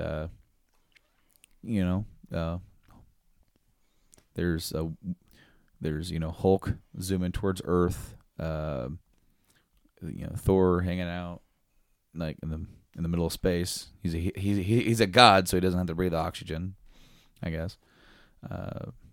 Not really too sure how the whole scientific. Yeah, that was one of the things that I nitpicked initially. I was like, okay, because it's Is obvious he- that he's is- just air to talk. Right. Because later on he's breathing so heavy when he's getting into his talking. But yeah, that's not really ever. I assume that's just like, yeah, he's a god. He doesn't need to breathe technically. Right. He can survive in space. One of the and I mentioned it while we were non-spoilery, that during when the scene first pans in and you're seeing all the dead Asgardians on the floor, there's a female character that is dressed and looks very similar to Valkyrie, Yes. who is not Valkyrie. She's been confirmed her actress has been confirmed for Avengers 4. And there's a line of dialogue that I missed that said somewhere throughout the film that half of the Guardians escaped. So what I assume is that Valkyrie and Korg got half of the Asgardians, not Guardians, and got the fuck out of there. And then anyone that got left behind stood by Thor and failed. So wherever I missed that line of dialogue, that was the one big thing I had to complain about, because that's kind of important. Yeah. Yeah. At least a Thor's character arc. That's kind of important. Well, of course. Because then there was the whole thought of all of them are going to die, and he was going to be the last Asgardian. If that's the case, and that isn't true, then they're still out there somewhere. Mm-hmm. So go to Earth. We got Tony Stark shenanigans. Him kind of doing his thing. Hulk lands. I'm not sure how Heimdall managed this, but he lands right in like Sanctum Sanctorum. Yeah, right in the Sanctum Sanctorum. It goes right to this right to the steps, and there he's coming out of the Hulk thing, and I like how last time he was like, what happened, and now he's like, we're in trouble. Like instantly, he's just like, dude. So through just in the first, I'll say 10 to 12 minutes of the film, in my opinion, you get so much foreshadowing, which I feel like the entire 10 plus years of the MCU has been nothing but foreshadowing, obviously, up until this point. Mm-hmm. But when we get to talking about Tony and end of the film Tony, I feel like his interaction with Pepper in the first third of the film is all foreshadowing for Infinity War Part 2 or Avengers 4, whatever you want to call it. And obviously, Banner coming out of the Hulk in the Sanctum Sanctorum, remembering everything, being terrified. He just witnessed from inside Hulk getting his ass kicked. Mm-hmm. Thor getting his ass kicked. Like the Asgardians who was left getting decimated. I mean, and maybe that's where Hulk was. Maybe he was like going with the others and then stopped. Maybe that's something we didn't see. Right. Maybe, when I said, where was he? Was he hiding under some rubble waiting for his time to... He was the escort, maybe. Yeah, maybe. To get them off the ship. And then he made his way back. Mm-hmm. But yeah, no. Like, I dug that a lot, how he was instantly like, we need now. Let's go, because he's coming here. They've said we need to assemble, so to Right. speak. No, get the team together. Let's go. And then of course it's like he says that to Strange. Strange is like, huh? Stark, come with me. What? What? Yeah, we have an issue. And I like how the joke when Stark said no more surprises, and it's like surprise Immediately. I loved the dialogue between Pepper and Stark about the arc reactor that he's got basically glued to his chest. That's entirely unnecessary, because now he's using it just as a symbol, and it's kind of a symbol. It's not just a symbol for the little kids to see him on the street and say, "Oh, you're Iron Man, you're Tony Stark." It's a little bit of, to me, Tony's theme now at this point is his ability to cope or not cope with his mental health, of everything that he's dealt with throughout the series. You want to talk about foreshadowing? Age of Ultron had that big foreshadowing for him with his PTSD. Mm-hmm. And that can somewhat be reflected here. And that's what I feel like the arc reactor that he's got basically pasted to his chest is he doesn't need this. He obviously doesn't need it to survive anymore because of the events of Iron Man 3. And at the end of Iron Man 3, that was him basically pledging himself to Pepper and saying, I'm leaving all of this behind. And that's where we start with Stark and Pepper in this scene. And he's like, well, I'm going to make a promise to you. We're going to go to dinner tonight and yada yada, and everything's going to be grand. And they're engaged now. I thought they were married. Or wait. Well, no, they're married. They're married. Or they're getting married. Because I thought Strange said congratulations on the wedding. Or on the marriage. Or something either like way, that. They're either going to be married or they have been married. Right. And then immediately, I need your help. Yeah. We need you, but I feel like the arc reactor is his way of mentally detaching himself from the events of the first Avengers film and the nightmares, the dreams that he's been going from, because the arc reactor is something that's rooted in the past, So we both paused at the same time. But so we go straight from a park in New York back to Sanctum Sanctorum, and Tony's got the lowdown from Wong and Strange and Bruce about what the hell's been going on. I'm sure Stark now knows where Bruce has been. Yeah. All that jazz. And I really liked the interaction between Stark and Strange throughout the whole movie. Mm-hmm. I like how their characters instantly like it's like two sides of two different poles of a magnet. They don't. Through Strange's character arc, he was originally what Tony currently still is. Yeah. He was the man at the top of his game with everything to lose, but in his mind, untouchable. And then through his spiritual awakening and enlightenment, he's become a better person, dedicating himself to protecting the Time Stone and the Earth as a whole, their reality.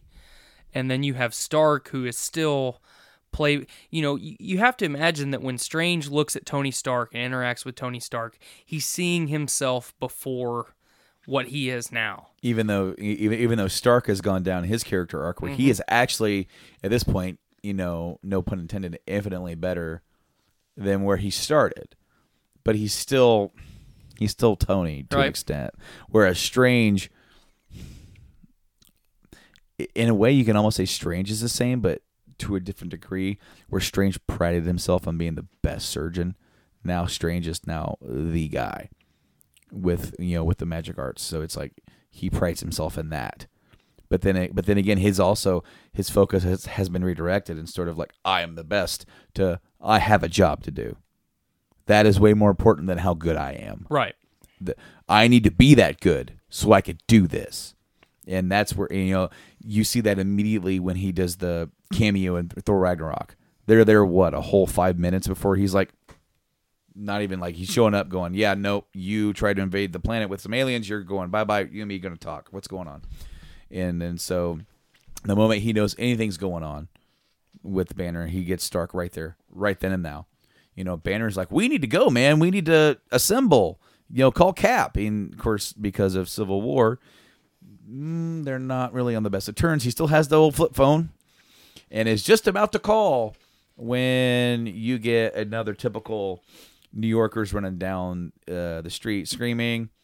And then they did a little thing with Doctor Strange's hair. He's like, are you moving your hair like that? Yeah, I that was the perfect time to throw in a little bit of comedy, because up until that point it was nothing but, other than his interaction with Pepper, was and then also serious, a little bit of Strange serious. where he's leaning on like some sort of like a big pot. Are you leaving on the cauldron of existence? I think is what it's called. He's like trying to stretch.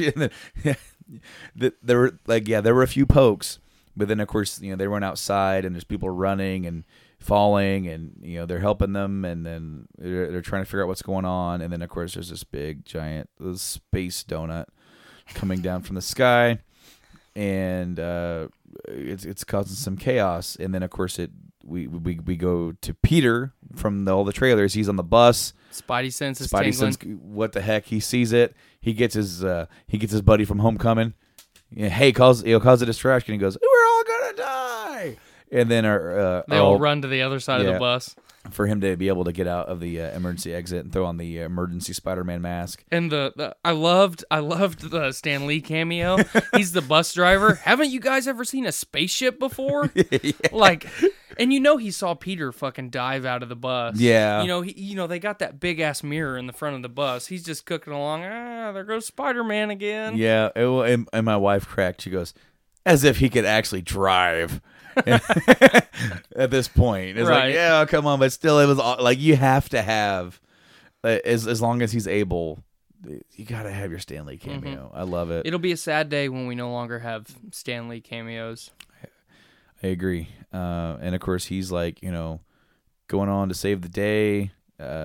Friendly neighborhood Spider-Man in New York. Hey, big. What's going on over here? This needs my attention. I love that he dove out of the bus and it was Spider-Man with only his mask on. We don't get enough of those shots. Right, yeah. It's before he can get the whole suit on. Of course, what we do see him, he does actually have the suit on. Right. And then, of course, our heroes are quickly met. Our heroes being Stark, Strange, Banner, and then Strange's buddy, which is Wong. Wong. They're met with the children of Thanos coming down. The Maw, and I don't remember the big one's name. Mm-hmm. But the wizard one's the Maw. Yeah. And I like how Stark just refers to Doctor as like wizard at first. Mm-hmm. And he calls the Maw Squidward. Squidward, yeah. They make a joke about, swearing off stuff, and like at some point, like he says, like, yeah, I swear off dairy until Ben and Jerry's made his flavor after me. Mm-hmm. And then they do a quick joke about like Stark cravings and Hulka burning love. Yeah. It was like Wong. Hulka smashing chocolate or something is actually our favorite. Yeah. And then Banner's like, they have that? A little. I love how they're doing like pop culture within this verse, where like these characters are starting to become legend in their own world. Right. It's neat because you don't really get to see that or hear that enough. Whereas like when you go to DC, it's like Superman and Batman, and they're like revered in their cities and their world, Mm-hmm. And then it's like you got Iron Man doing his stuff, and people are like, oh yeah, that's Stark doing Stark stuff again. Well, we really haven't got like fanfare type stuff since the original Iron Man movie when Tony is like, I'm Iron Man. Iron Man 2, when he had the expo and he could have the pyro and he's showing up and doing all that stuff. And then Iron Patriot in Iron Man 3 when it became a spectacle there. And you know what? Okay, I actually saw on the credits, Rhodey's listed as Iron Patriot, not War Machine. That was one of the things that I was expecting in this film. I expected to see Iron Patriot just, maybe the suit as a cameo in Avengers headquarters or something somewhere. And, I wouldn't say, unfortunately, we only got War Machine, but no Iron Patriot. Yeah. Well, I mean, he was listed as Patriot, so it's I guess that's his character name. Because I don't recall if they just called him Rhodey, didn't they? I feel like in Iron Man 2, at one point, Rhodey calls himself War Machine. Well, I mean, like in this movie. Proper. Oh yeah, no. Again, like I was. It's just Rhodey. That's something that I was nitpicking at. I was like, did they even say everybody's name? No, I don't feel like they did. Because like I was like trying to go through characters and like Mantis from the Guardians. I'm like, did they ever say her name? She goes, yeah. I'm like, I don't remember it. I know they said other characters, the bigger characters' names in there, but yeah, no, man. So they're doing their thing. They have a fight scene. Shit happens. Banner does not turn into the Hulk, dude, and they need the Hulk, and he doesn't. He can't. Yeah. we got gypped. We got screwed. We got bamboozled. In the promotional stuff for this movie, we saw Hulk running with the people in Wakanda, and he was not there. That's for later on in the movie. He's not there. Hulk is only in the beginning of the movie in little phases when he's trying to Hulk up, and Hulk refuses. You actually see him start to morph into the Hulk, I'd say like 3 times, 4 times throughout the film, and every time he gets close to hulking out, you see the big guy yell, "No!" What the hell's going on? Did Thanos literally beat Banner and the Hulk so bad that the Hulk is terrified of becoming himself? Either that, or it's almost like his pride's hurt. Yeah. Yeah, like he's never been beaten, other than, I guess, by Thor is the only person that's ever challenged the Hulk. Well, and then there was also, like, I guess the Hulkbuster had incapacitated him. Right. And so I guess if you want to call that a defeat, I guess technically, yes, they were able to, and that was that was co-designed by Banner as a deterrent, right? So like, yeah, as far as like when you're looking at like how like the strongest hero character they have, it's no doubt Thor. Thor's almost like the Superman of this group, but with more weaknesses. He could still be killed himself, right? Unlike Soups, who needs a rock. You had to bring it up. Hey, no, but this movie shows just when Thor's on point, and when Thor's kicking ass, he's there, and he's badass. And I would say that, like, man, those 3 Thor movies are not the best movies of this bunch, but his character, I really like from start to where he is now. He's one of the more interesting characters to me. Well, I feel like you have 3 fantastic character arcs. You have Caps, Starks, and Thor. That's your triad. That's your triad. And I mentioned this to you last week when we were talking theory before we saw the film, that if, say, in this first film we lose Tony and Cap for whatever reason, there's only one other person that is truly qualified to lead the mightiest heroes of Earth, and that's Thor. And that fits very well with his character arc, and you added a lot to this.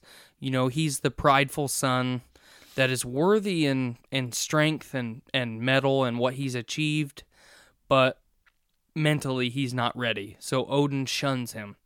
Well, he redeems himself, and then he turns it down because he doesn't feel himself that he's worthy.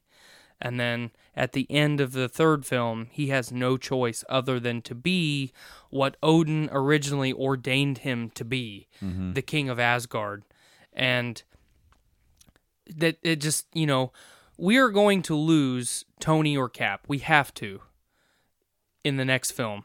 We have to lose one of them. It doesn't make sense not to.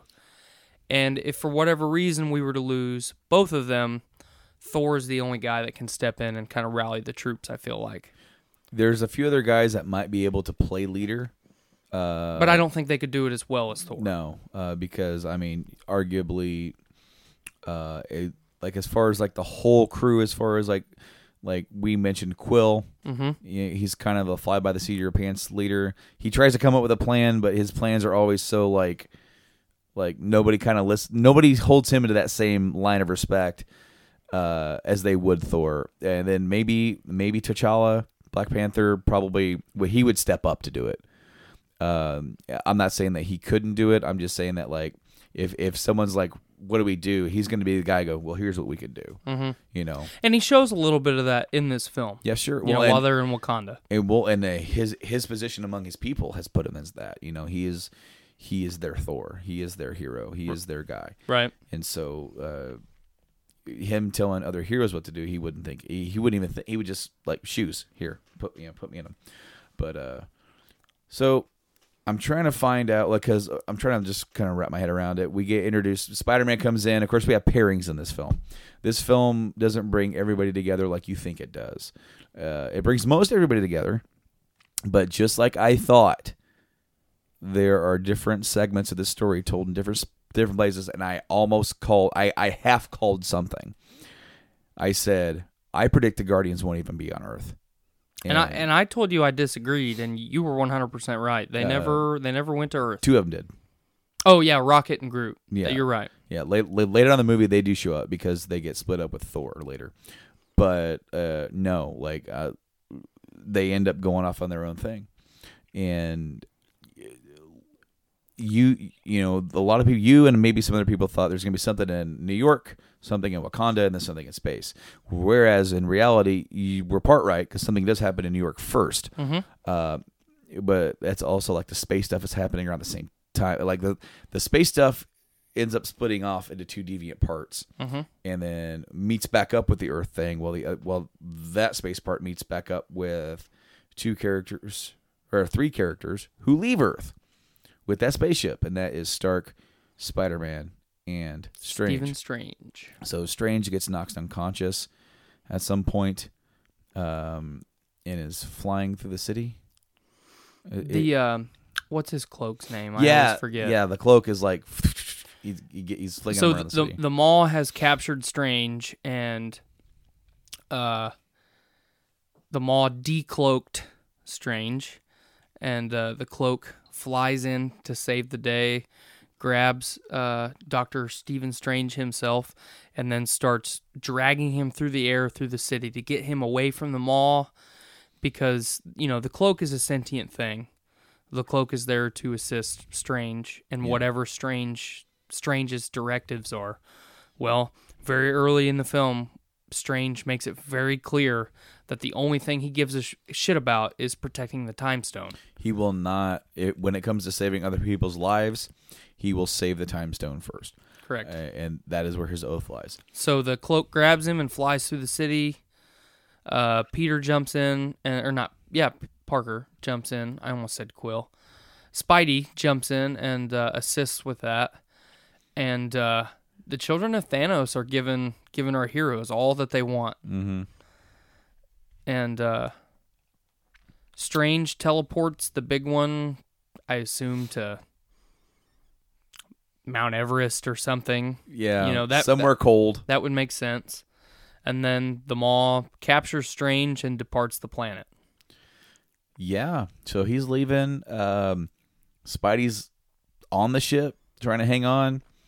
Starting to lose some oxygen. Yeah, because they're getting really high up there. Stark calls in for something. I can't remember. It's like letters A125, and it's the freaking Iron Spider Spidey suit that was shown at the end of Homecoming, and it catches Peter and does the nano thing all around him, and that's how he gets that suit.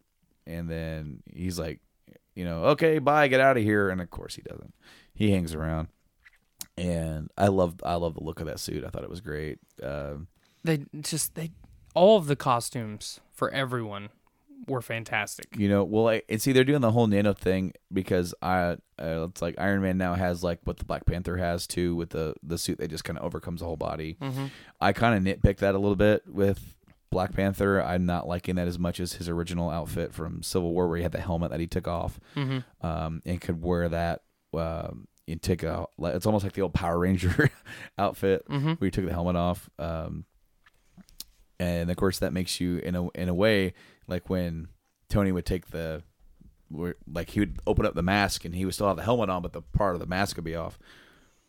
It makes you kind of miss that a little bit because it just goes gone, full human head on top of CGI suit. Right. It does look a little weird, not bad, just weird.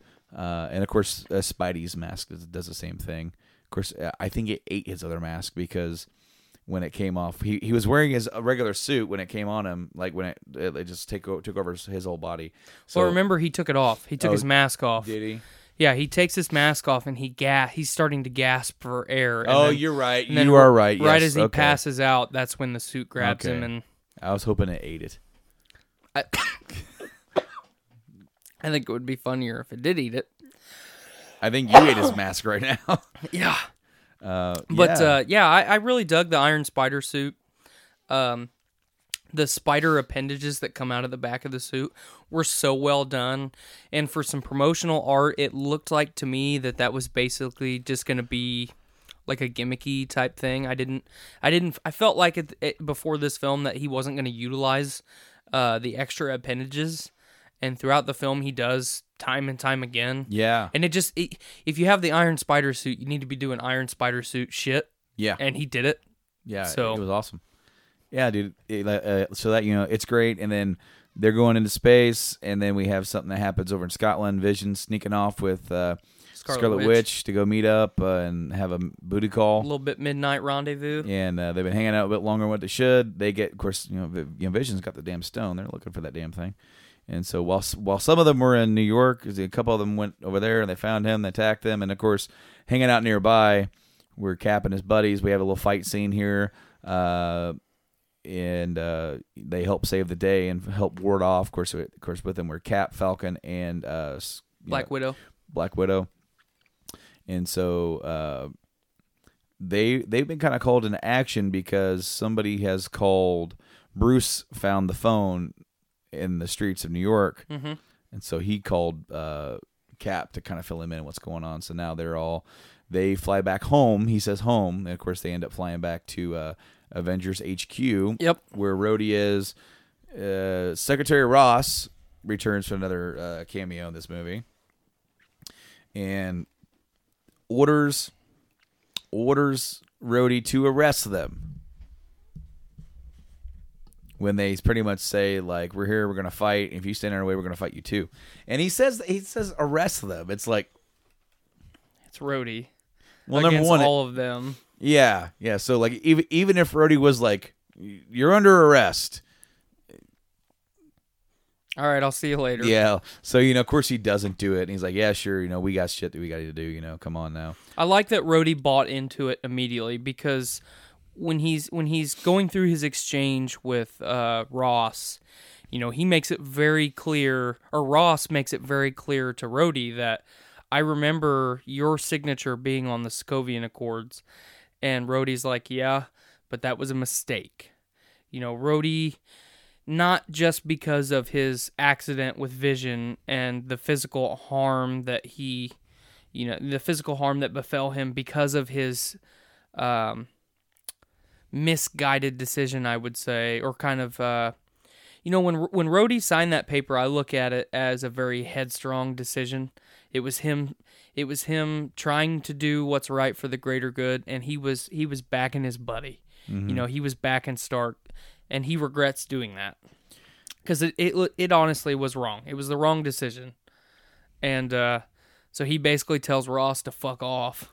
Well, I also love how that happened, and he doesn't hold it against Vision or anybody else in the group. I expected that to be very tense when Rhodey and Vision met up again, and there was nothing there. He has moved on, and he is quick to put that suit right back on, whereas like somebody else would be like, this almost killed me last time. He's like, let's go.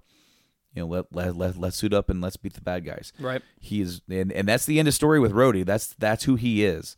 He's not going to let that stop him from doing what needs to be done.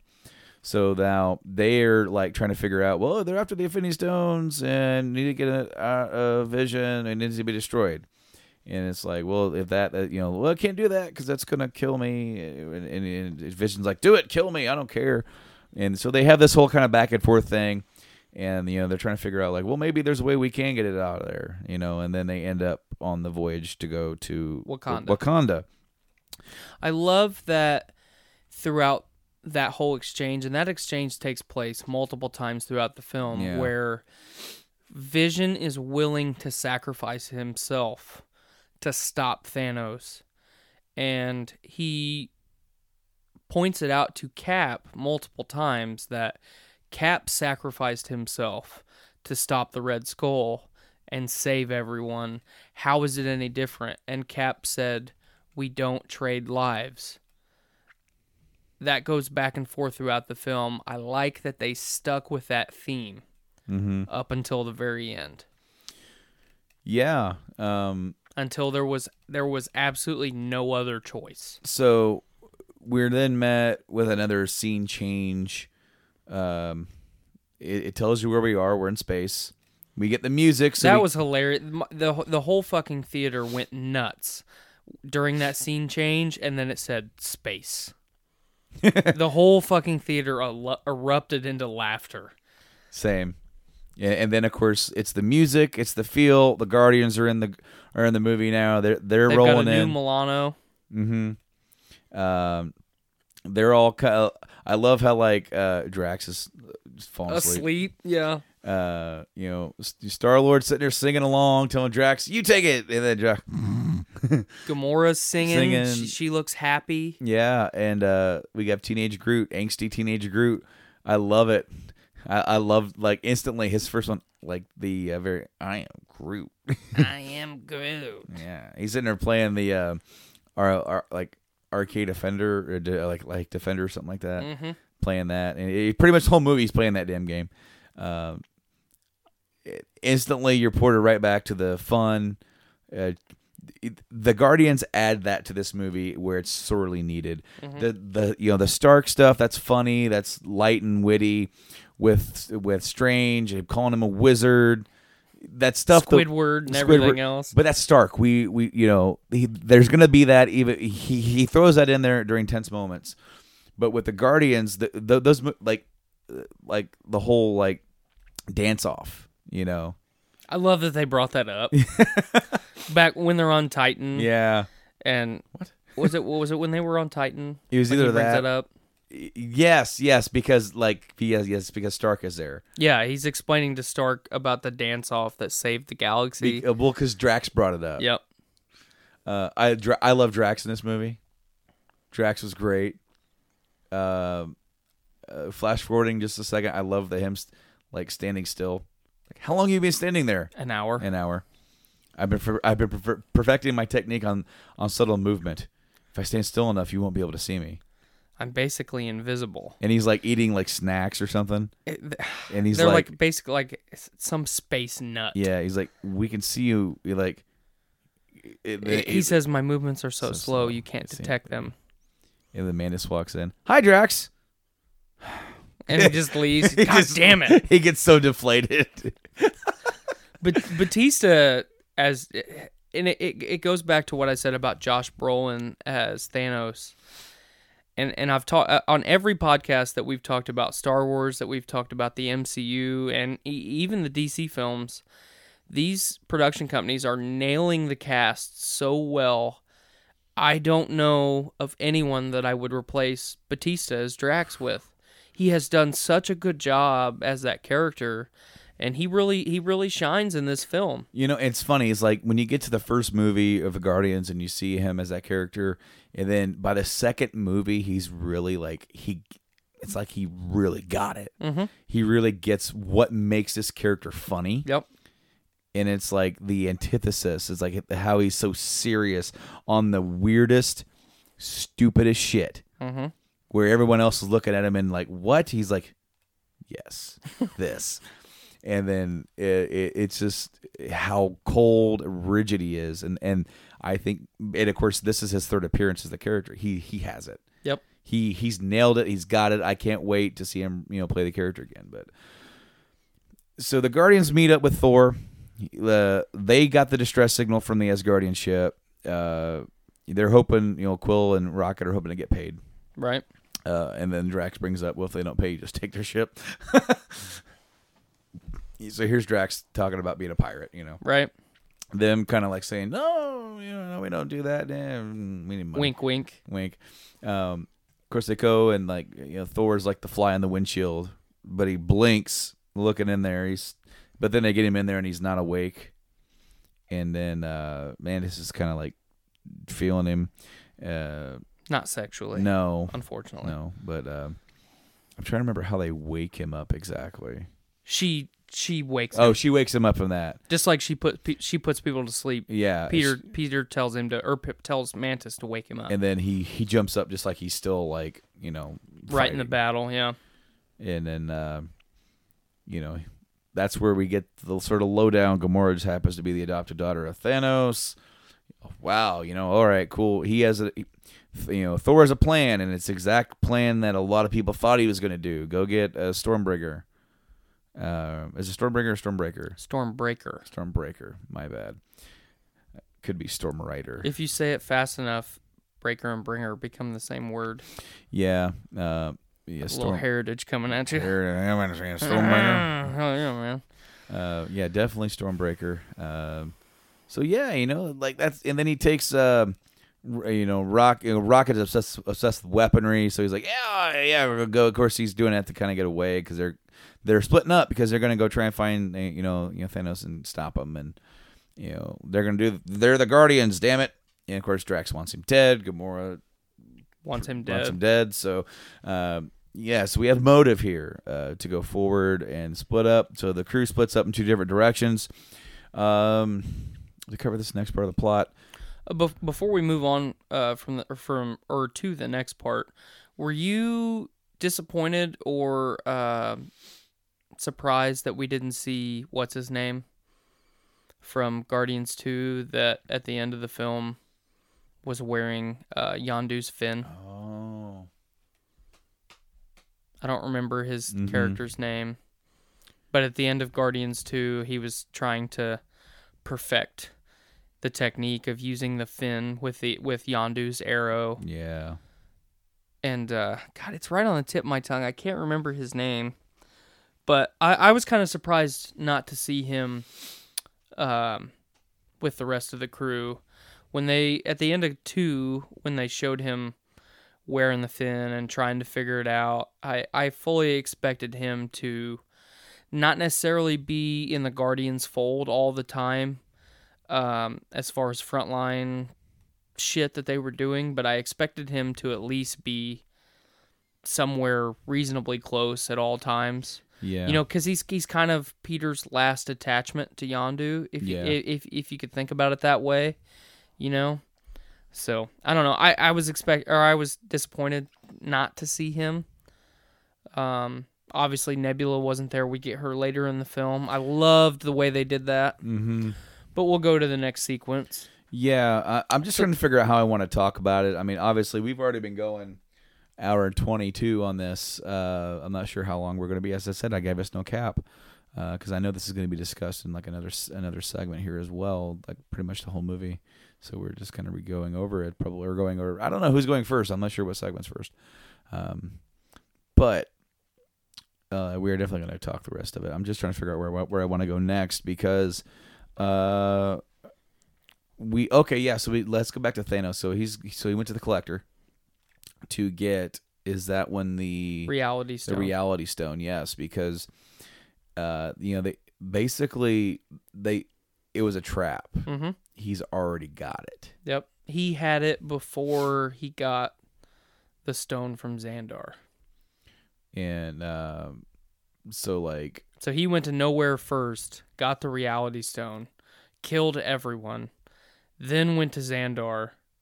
Or no, he went to Xandar, obliterated Xandar first, got the Power Stone, then went to nowhere to get the Reality Stone. Killed. I'm gonna assume the Collector's dead. Yeah. I don't think we see. What the fuck's his name? Is it Benicio del Toro? Yeah. I don't think we see Del Toro back anymore. But yeah, it was a trap. It's a trap. Because we get this whole thing where Gamora seemingly kills him. Mm-hmm. Puts a blade right through him. Right through the octopus. Yeah. Of course, we get the flashback around that time of her as a child. And, God, that was so well done. And them obliterating her people. And then did you notice during that scene that only half of them were killed? Yeah. I didn't notice until the scene was almost over because when Thanos is giving Gamora the knife, the little double-sided dagger to play with, and he's kind of explaining to her his doctrine without explaining it to her. He's explaining it to a child, so it's very simplified. Notice he knows who he's talking to. He breaks it down, and he makes her focus on that so she doesn't see it. Mm-hmm. I think that says a lot about his character. Well, one of the things that I said to Nate, this is such a kind of a culture shock to all of the heroes because up until this point, they have never really fought anybody that is the total package. Thanos is the total package. Loki was the mastermind, who in reality was just the henchman for Thanos, you know, lusting for power, you know, mommy and daddy issues, brother issues, bam, done. And then with Ultron was not the total package. You know, he was the super hyper intelligent mastermind, still letting his henchmen do shit to kind of end his goal. And then you get to Thanos, and Thanos has been planning this for generations and has been putting all these plans into motion, but he's still doing all the frontline shit. Yeah. You know. Well, it's better to just go out and do it yourself. That's right. He's been working towards this goal, that way he can accomplish his goal of basically genocide, of ridding half the universe of its population. Mm-hmm. And with all the stones and the Infinity Gauntlet, he can do it and not have to do the invasion, waste the resources on sending his people in, the fighting, killing, taking over. That he could just do it. And be done. Especially because that just goes against his goal. You know, one of the goals, or one of the kind of tenets of his doctrine, is resources are finite. To finance a war and keep the war machine fed takes a lot of resources. Exactly. If you can do it with the snap of your fingers, that takes nothing. And he goes, this is my goal, and doing that to that extent, that's mercy. Mm-hmm. Because then it's like, it's over. You know, there's no fight, there's no pain, there's no suffering. It's just over. And going back to that flashback of him sort of shielding her, taking her in from that moment with that double-sided dagger, she tried to look, and he goes, no, focus, focus in on this. He's such a neat and well-done character, because you see it a couple different times. The double-sidedness of, here's my goal, here's what I need to do, I don't care who's in my way, what's in my way to get this job done. And then his relationship with her, like, it does go pretty deep emotionally for him. He is emotionally attached to her Yes. as a person. Yes. Even though he knows what she has done, and what she would do. And of course, he got to see right straight up forward that she would go for the kill, and that's disappointing to him. But, and maybe, but I feel like at the same time, he was proud of her in that moment. Sure. Because she did what he's trained her to do. Of course, they pretty much get outplayed by Thanos here. He uses the Reality Stone. We get his implementation of these stones and the power that they each have. We get to see him use them all. Mm-hmm. This is like, you saw Drax run forward and just fall into blocks. And then Mantis slinkies out or whatever, And then when Gamora, there's a big moment. I talked about this earlier when we were in on spoiler. Character A, we got to see character A, which was Peter Quill. Character B, Gamora. They are attached. They are in love, and she made him promise that he would kill her if Thanos had her. I know something. He cannot have this. Kill me. Shoot me. And it takes a lot to get him to even get to the point where he's willing to do it. And there's 2 points, maybe more than that, where you get to that point where there's such human emotional acceptance of loss and what I'm about to do or what is about to happen. And they go through with it. And in this particular instance, there's Thanos, and he shoots bubbles. So where it doesn't happen, he purposely knew what he was doing, playing with him, making him go through the mindset and the thought process of, I'm going to shoot and kill the person that I love, and then not do it. So then you were going to do it. I love that Thanos' whole MO of doing this is so no one feels pain or suffering or loss. Mm-hmm. And he, in that scene, through his dialogue that he's emotionally attached to Gamora. He doesn't Gamora paints this picture throughout the series that Thanos is just basically, she is just his ward and his assassin, and she's only a tool for Thanos. In that scene, through his dialogue, you start to figure out that he is emotionally attached to her. She's more than just a tool. And when Peter shows up, the first thing that he says, and I loved it, was, the boyfriend. It's like, he's been fucking he knows what she's been doing this whole time. He knows she fucking helped stop Ronan. He knew that when he sent her instead of Nebula to obtain the Power Stone, that she was gonna turn. She wasn't gonna bring him the stone. He had to have known it. So I just that scene was one of my favorites from the film. So Thanos walks away with Gamora, takes her back to the ship, and here's another scene that I like where it kind of shows him, like, he brings her like a bowl of food. He's like, I thought you'd be hungry.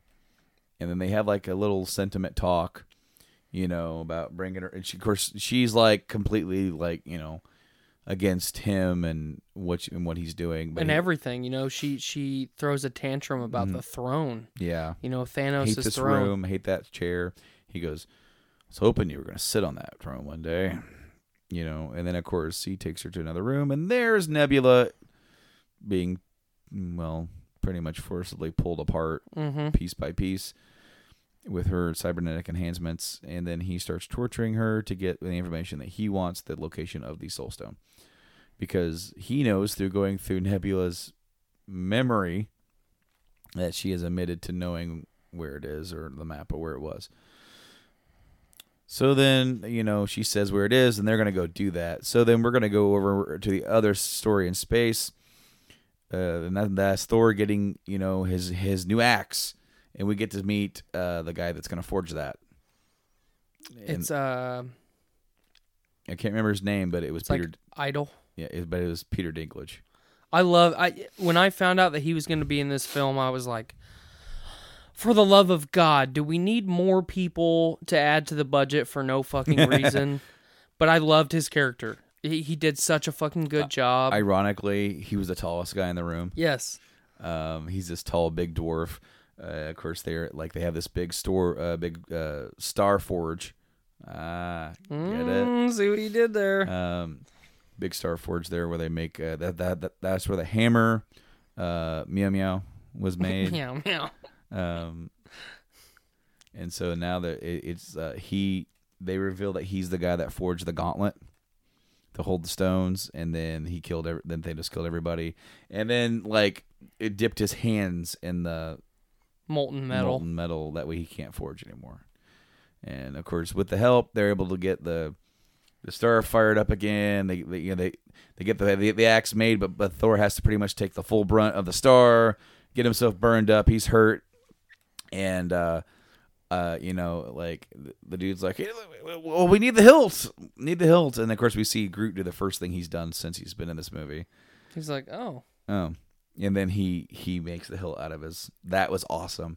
Yeah, when he made the grip for Stormbreaker out of his own arm, I was like, fuck, way to step up, fucking teenage Groot. Yeah.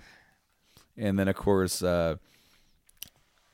back on Earth in Wakanda, they go there. They reveal they might be able to get the stone out of there without harming Vision, essentially, and try to retain his neurons. And Shuri says that she can do it, but needs time. Well, they're getting ready to get invaded. So the warriors assemble. Wakanda soldiers are there, ready to go. The dude, was it M'Baku? See, I thought it was Baku something because of FF9. My brain just associates. I get it, dude. I get it. You can almost call him M'Barku. There you go. Because he barks so much. But of course, there's the shield, and they can't get past the shield. They end up throwing just thousands of just mutant little warrior things. During the battle scenes, did you notice that some of, not all, but some of those creatures had human hands? Did they really? Mm-hmm. So what I would imagine is they were throughout Thanos' conquests. These are people that he has captured and mutated into his minions. Foot soldiers. Mm-hmm. Yeah, that's pretty interesting to note. Banner's in the Hulkbuster armor because he still can't Hulk. So it's cool to see the Hulkbuster armor back, and he's the one in it. I kind of thought that might be what was up. There was a lot of comedy associated with that, and my initial theory about the Hulkbuster was that we were going to lose Natasha, aka Black Widow, during this exchange in Wakanda, and that was what was going to push Banner over the edge to become Hulk yet again and challenge Thanos. Folks, we don't get Banner, or we don't get the Hulk again throughout the film. We see flashes of it, and Banner says, you know what, I'll do it myself. And I actually really liked that. The Hulk is, and I'm a Hulk fanboy, don't get me wrong, the Hulk is my favorite character in Marvel. And I was a little bit disappointed at first that we didn't get the Hulk, but I thought this was very good character development. It sets the tone for Banner and the Hulk to truly become one. Right. One of the things... And for his glorious return. Yep. For the next one. You know, it's almost the green guy finally having a little respect for the puny guy. Because he went ahead and he still fought, and he helped. Well, and especially because Ragnarok, you know, through all of Hulk's dialogue that we finally get some Hulk dialogue in Ragnarok. Yeah. And the green guy talks a lot about how Banner's basically just a piece of shit and the Hulk is who he really is, you know? And Banner kind of steals the show in this film. You know, he almost single-handedly defeats one of the children of Thanos. Yeah. You know, with a damaged Hulkbuster, and at least half-assed at that time saves the day, you know? Right. I really liked and like, you know, the size and scope of this battle, which the trailers led you to believe is going to be big and epic, and it was. All the heroes, you know, that were there. Of course, we get to see Bucky strap up. He got his new arm. He's strapped up, ready to go. There's somebody that we missed earlier that I thought I looked at my phone for a second and thought that I saw a name. Well, two people while you're looking at that, two people we have not talked about are Ant-Man and Hawkeye. That's yes, and they explained them when they got back earlier. Where are they? And they both stood against the Sokovia Accord, and they both struck a deal with the government to go on house arrest. Yes. So that's going to set us up for the Ant-Man and the Wasp movie. Mm-hmm. Because they already showed in the trailers where they talked about how he's paying dearly for that, and then that's going to, I assume, near the end of that movie, is going to co-align with the end of this movie. It would make sense. It has to. That leads us, like, this battle, they're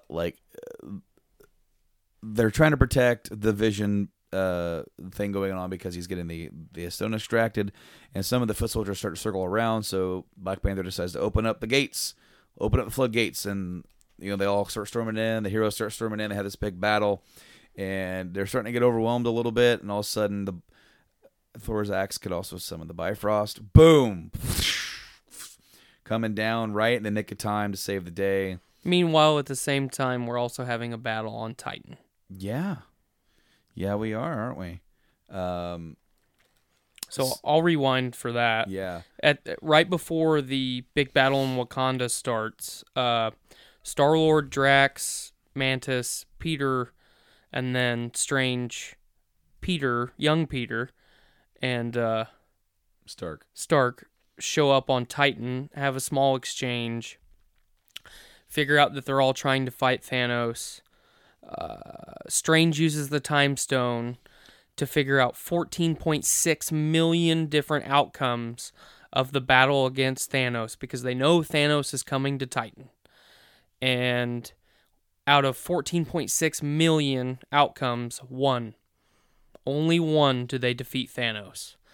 And at that time, when he says that line of dialogue, I'm like, okay. So apparently in this film, they're not going to accomplish that one outcome. Something's going to go wrong, and shit's going to go down, and then we're all going to be screwed.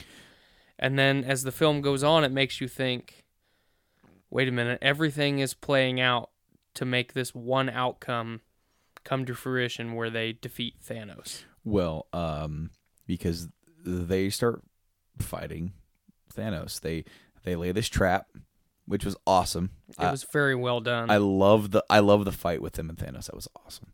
With Iron Man dropping a whole part of a building on him, and all of them ganging up, trying to. Their whole plan was to get the gauntlet off of him. Get that off of him, and then, because they could take him without the gauntlet. Yeah, they know they can. But with the gauntlet, they can't. Right. And they almost succeed in getting the gauntlet off. And then Peter comes in. Because there's a part of here that we missed. Mm-hmm. We didn't touch on that. We're going to go back. Because when he's back, he's got another stone. Because he went off with Gamora to get that soul stone. Mm-hmm.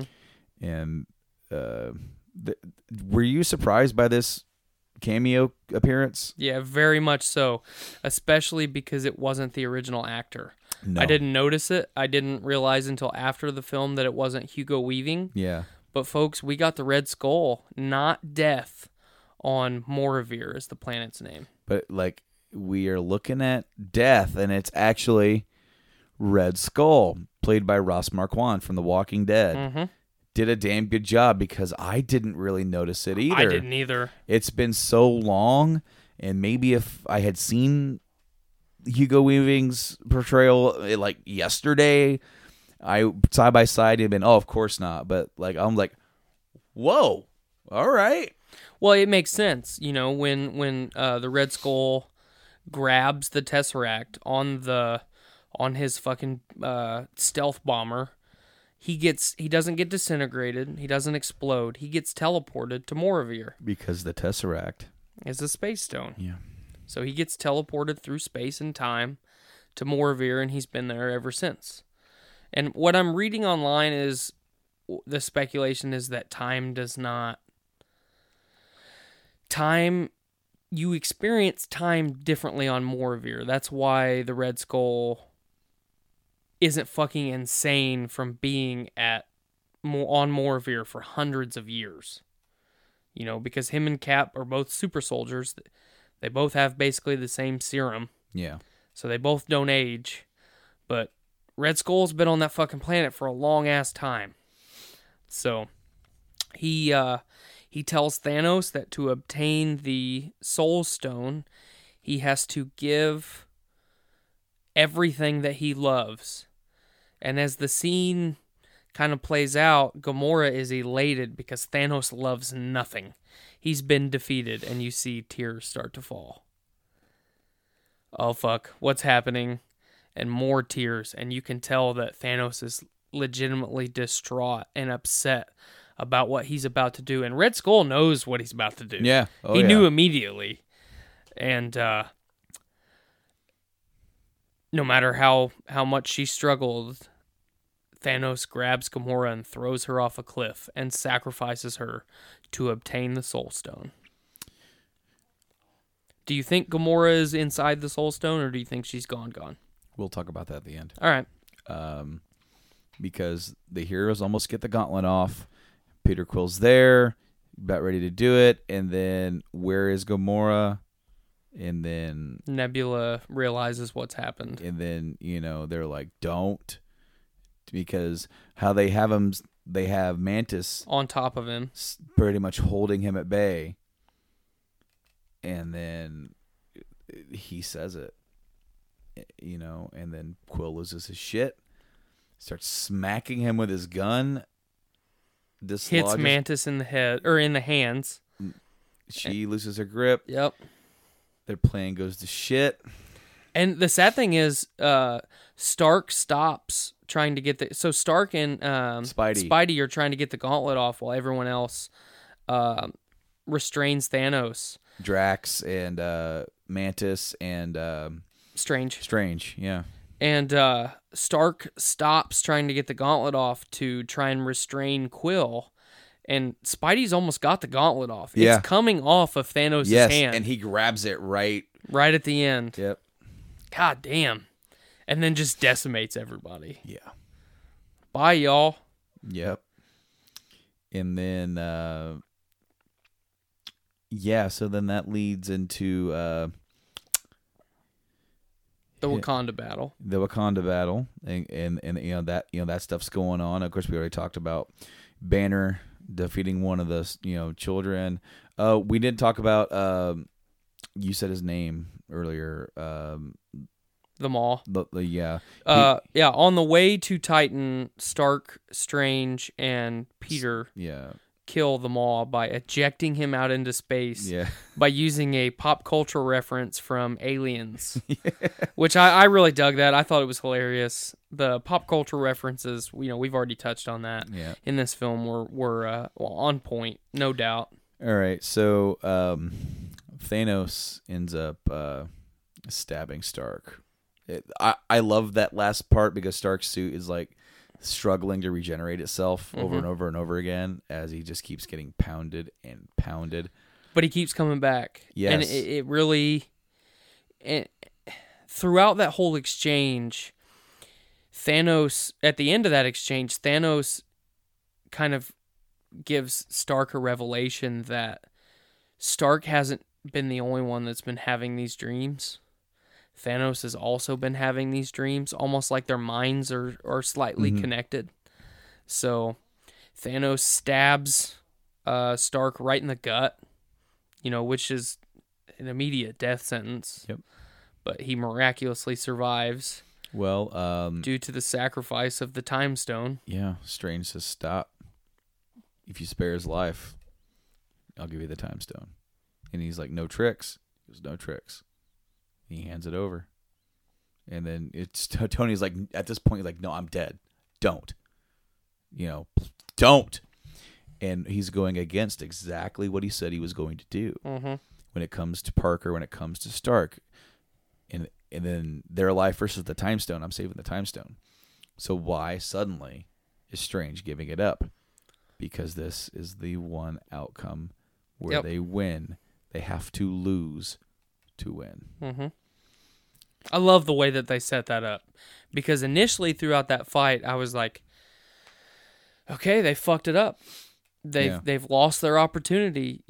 Peter messed up, and now shit's not happening the way that it's supposed to. But in reality, that's the way it was supposed to play out the whole time. All right, so in Wakanda, they're still trying to get that stone out of Vision. They end up storming where Shuri's trying to get it out.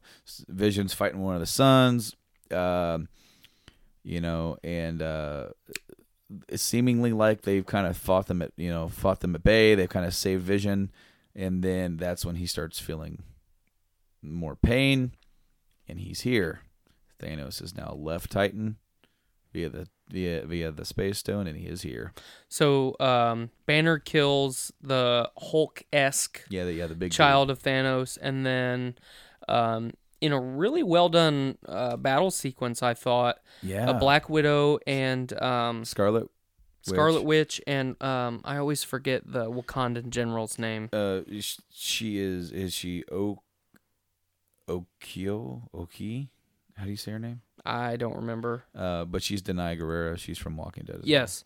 Michonne. Yep. They kill Proxima Midnight, the female child of Thanos. So there's only one child left. Cap goes in to save Vision, and Vision ends up stabbing him with his own spear. And then that's when Vision experiences the pain. Yep.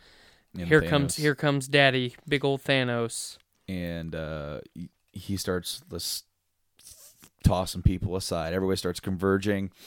He ends up putting the Hulkbuster into the rock. He just takes War Machine and crumples him and tosses him down. We get that scene of Captain holding The Infinity the Gauntlet. gauntlet, and him just like finally just taking his other hand and hitting him. But then here's Vision going, "We have no time. We have to destroy it." Mm-hmm. And then so you have that, sheer, because since him and Scarlet, they're together, and she has to kill him. Yep, because she's the only one that has that power. Yeah. And then, of course, the whole time that Thanos is fighting off these guys, slowly doing the walk towards, she is trying to destroy it. And then she succeeds right when Thanos gets there. And then, of course, has that, heartbreak. And then, of course, what did he just get? He got the Time Stone. Rewinds time. Boom. Rips the Mind Stone out of the Vision's head, and the Vision is seemingly dead. Completely black. Soulless. Completely black. Done. And Thor comes in to save the day. With the fucking axe, man. Boom. Stormbreaker hits Thanos right in the chest, and that was one of those scenes or parts of a scene where I jumped to the edge of my seat. I wanted to jump up in the air and exclaim, "They did it! They beat Thanos!" Well, Thanos says you should have aimed for the head, and with his hand, the gauntleted hand reaches up and snaps, and people start to disintegrate. Well, first he goes off into... Oh, yeah, he uses the Space Stone and teleports out of there. Well, not right away. Oh, that's right. You go into this other realm which is basically inside the Soul Stone. Mm-hmm. And you see the gauntlet is severely damaged. His arm looks like it's been burned or extremely dehydrated. Well, it's like it couldn't withstand that kind of power. And Thanos has a conversation with Child Gamora, and seemingly inside the Soul Stone. Apparently, the Soul Stone, whoever you kill, whatever enemies that basically are taken with the Soul Stone, are held within the Soul Stone. Mm-hmm. So there's thought that this is actually that the little girl is actually Gamora, like the soul of Gamora, and she goes, "Did you do it? What did it cost?" And he says, "Everything." And that's when we're sucked back. That's when we see the damaged gauntlet, and then he's gone. And then they're like, "What? What's going on?" And then Bucky's the first one to fall, and he just crumples. And then one by one, people just crumpling into dust. And a lot of them. One thing, so of all the Avengers that we lose, we don't lose any first generation. No. I have the full list. I actually got this ready earlier. Bucky, Falcon, Scarlet Witch, Black Panther, Groot. Dude, that got me. That was the first one. I'm like, oh. Yep, because Rocket's so distraught. Star-Lord, Mantis, Drax, Spider-Man. That one was fucking tough. Yes, when he's like this little kid, dude. He's a high schooler.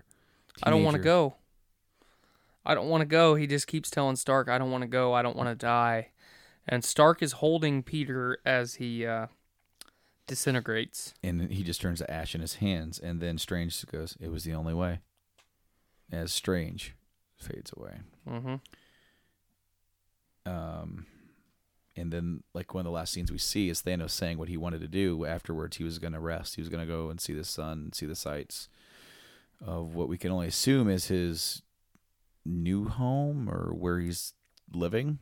I would assume. Not Titan, because Titan was destroyed. Well, yeah. And then that's how the movie ends. And then we get the after credit scene, which is Nick Fury And Agent Hill. They're driving. Of course, they are trying to make sense of everything of what's going on. Of course, we haven't seen them in quite some time. And of course, there's an accident, and they're like, the driver of that car that wrecked in front of them is now probably just disintegrated. And we start getting to see the chaos that's ensuing because half of the life in the universe just got wiped out. Mm-hmm. And then you see Hill start fading away. And then Fury starts like kind of running, and you see other people falling around him, and he gets this thing out of his pocket as he starts fading away. Really funny moment because It's a pager. it's a pager, but then he almost says motherfucker as per Sam Jackson, Mm-hmm. which that got a rise out of me too. Yep, me too. And then of course the pager falls, and it's leading on sending dot Captain Marvel. Captain Marvel. And then so yeah, I have a list on who's remaining. All of the first generation Avengers. Captain America, Black Widow, Iron Man, Bruce Banner, War Machine, Okioe, or Denai Guerrera. She's still around. Rocket Raccoon and Nebula. I was kind of surprised to see Nebula and Rocket survive, but it kind of makes sense. Rocket was something that was genetically engineered. He's not a naturally born being, and Nebula is no longer really living. She's kind of a robot. Yeah. So that makes sense. I mean, if you really want to nitpick it. I guess she's Stark's way off of Titan. They said that we don't see if either M'Baku or Shuri disappear. I think we saw when people started disappearing, we saw M'Baku and he didn't. Yeah, I don't think M'Baku's gone. And then of course, I think when we get the new Ant-Man movie is going to be playing out as, you know, their own story until the end, and then People start disintegrating. Yeah. Would make sense. And then, of course, it's like, what the hell? And the movie ends. And then we get an after credit scene or something. And then, of course, we get March. Next year, we get Captain Marvel, her story in the 90s, which is going to lead up, into the end of, we're going to see where she comes in. And she is reportedly going to be the most powerful Avenger or member of the MCU to date. Okay, my question for Captain Marvel, and I've been waiting this whole time to ask this question. Do you think she's going to come in and just steamroll everything, or do you think that Captain Marvel is going to be the one that gives just enough to turn the tide? I don't know.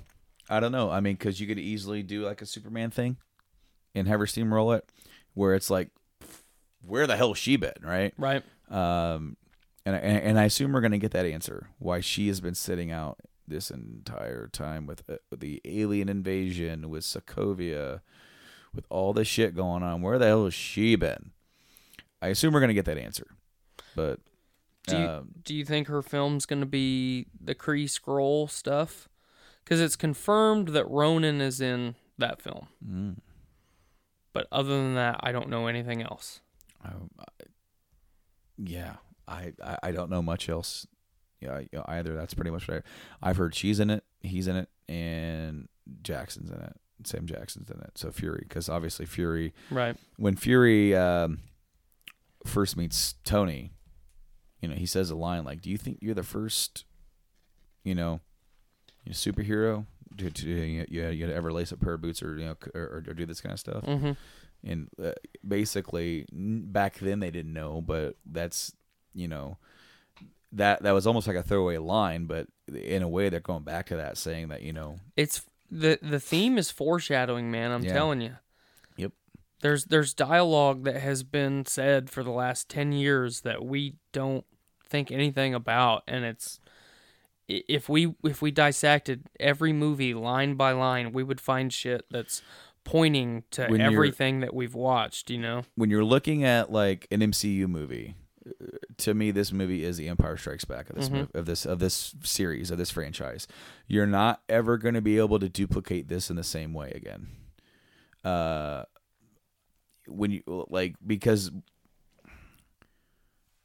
in it and you're in it when you're attached to these characters. It's like when Bucky falls down and you're thinking about Bucky from all the Cap movies and their relationship. Mm-hmm.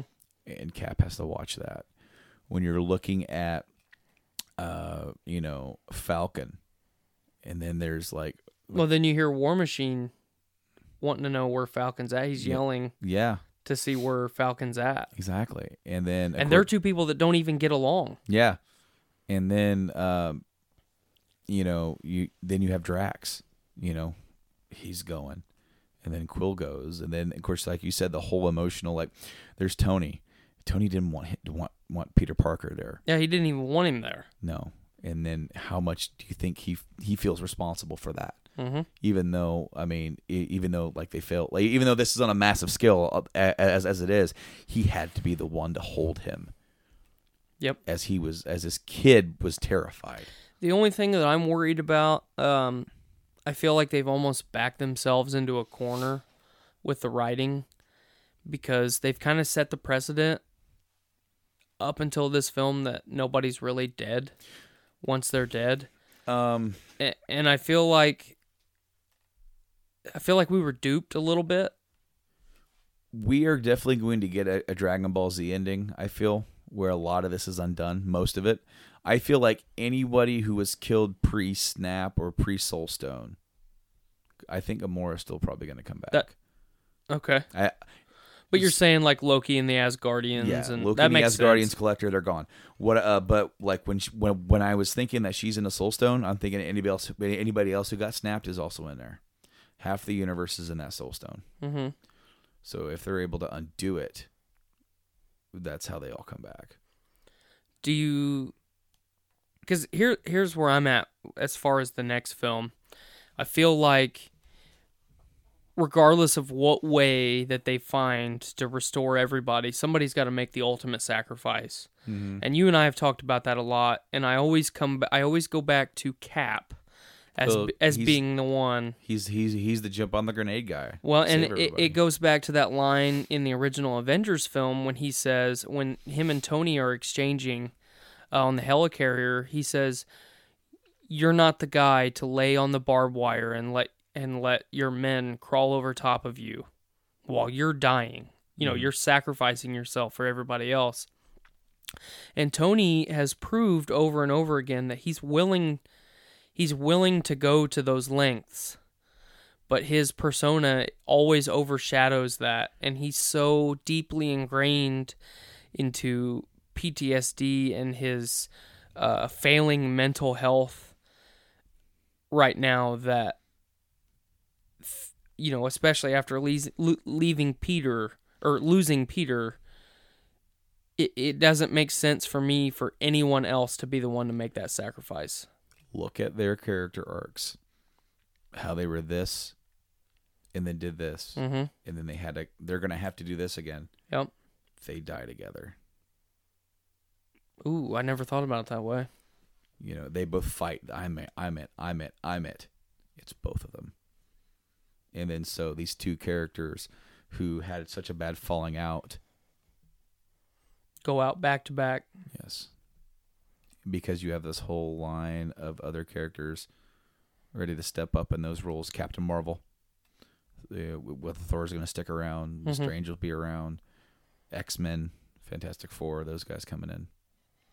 Be interesting. I like that. Especially, those two are the biggest budgets in the franchise. Those two are the biggest budgets, but they're also the cornerstone of this entire thing. They right. are the two biggest, and Thor's right there with them now. But I mean, like, those two are like, everything hinges in the whole Civil War thing. Are you on Cap's side or Iron Man's side? And it's like having them both fight to be the one to have to sacrifice themselves. Tony's like, it should be me. Captain's like, well, it's always me. So it's like, not this time. Well, yes, this time. And of course, it's both of them. I think that'd be beautiful storytelling. I would agree. I really like. I haven't thought about that way, and I really like that. Well, we are 2 hours and 4 minutes into our segment of I don't know how long Nate's going to go with whoever he's going to talk to. So, I really enjoyed this movie. I stand by what I said. I believe this is in a franchise thing. If they're able to duplicate this later on at a later date, it's going to have to be a much. They can't do it within 5 movies. They're going to have to do it once with a whole new cast of crew that people are attached to, with Galactus eating a world or something. You don't think 4 will be along the same scale? I think it's gonna have to have a different feel in terms of starting off. You're gonna be reeling from this. Okay. And then it's gonna have to be like, we have to do X, Y, and Z. We already tried A through that. We gotta come up with a plan. Is there any way? Because there's gonna be a lot of loss and hope and hopelessness, and whether or not they can stop him and go back and get even revenge, or then it's gonna be can we undo it? And someone's gonna have to have that idea. Mm-hmm. And someone's going to have to conceptualize that. So I don't know who does that. I don't know where that starts. There's even a thought that Vision's not gone, that Shuri was able to save. Yeah, I've heard that a lot throughout him. Today, that Shuri might have the ability, because she was poking around in his head so much. Yeah.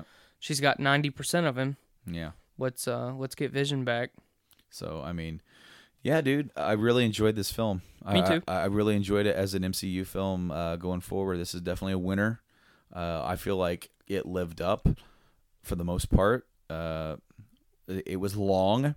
Didn't necessarily feel it all the way through, but, bouncing back and forth, it wasn't that hard to follow. Timeline was a little wonky. I'll forgive it for it because it's very entertaining, and when it kept you gripped, as you said, on the edge of your seat.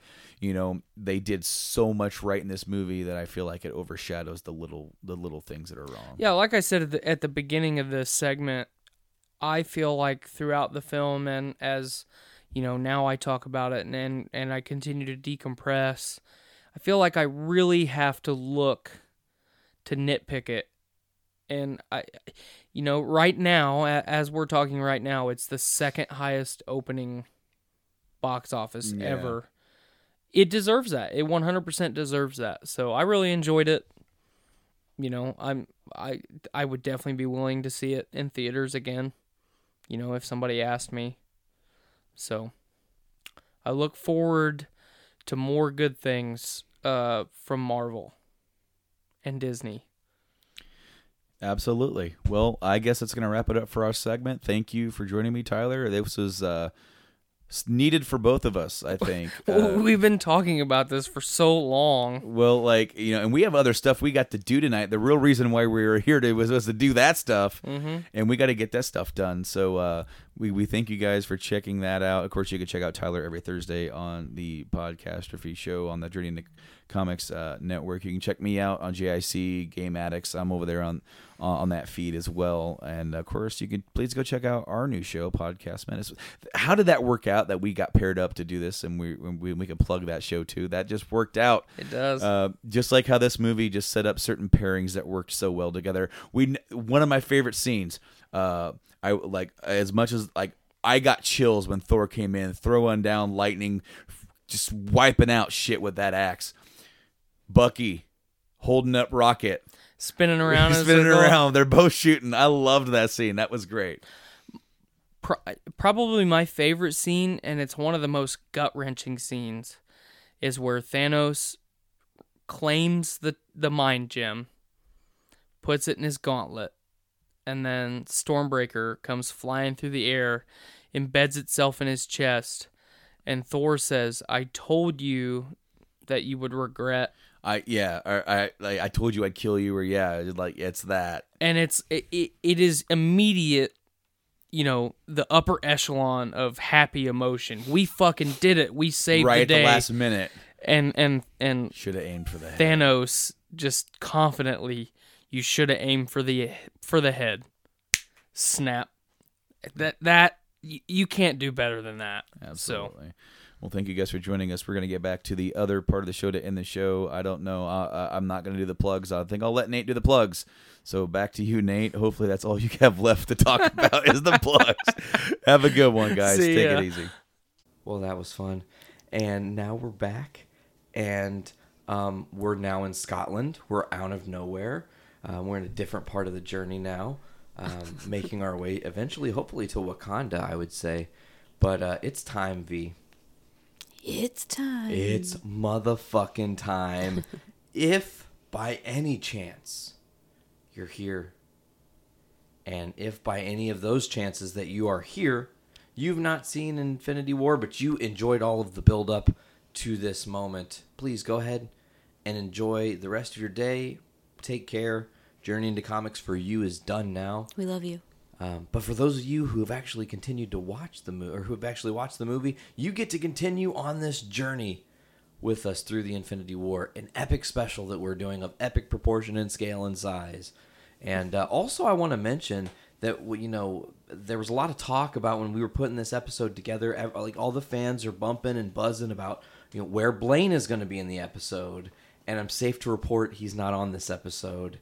He unfortunately is on house arrest right now after the Sokovia Accords went down. He decided that it would just be best to hang back with the family on the farm and be retired and be on house arrest for a little bit. He took Probably a plea smart deal. call. It was probably a smart deal, Blaine. So we are thinking about you, buddy. And I'm sure that by the time the next portion of Infinity War comes around, we'll need your help to solve this great mystery. But V, we're going to break down this fucking movie in some pretty cool detail. There's a lot to unpack here.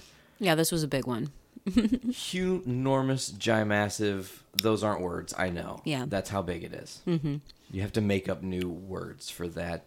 Right, they don't play... Okay, so Marvel credit rolls, the Marvel thing. And for the first time, instead of it being like any kind of... Superhero theme. It's silence. So it's And- already like, wah, wah. And you're like, Debbie Downer. something's not right. You're hearing the distress call from the ship But you knew, Oh. based off of the end credits of the last movie, of Ragnarok. of Yeah, Ragnarok, that this was what was going to happen. You're like, okay, peace out, Asgard.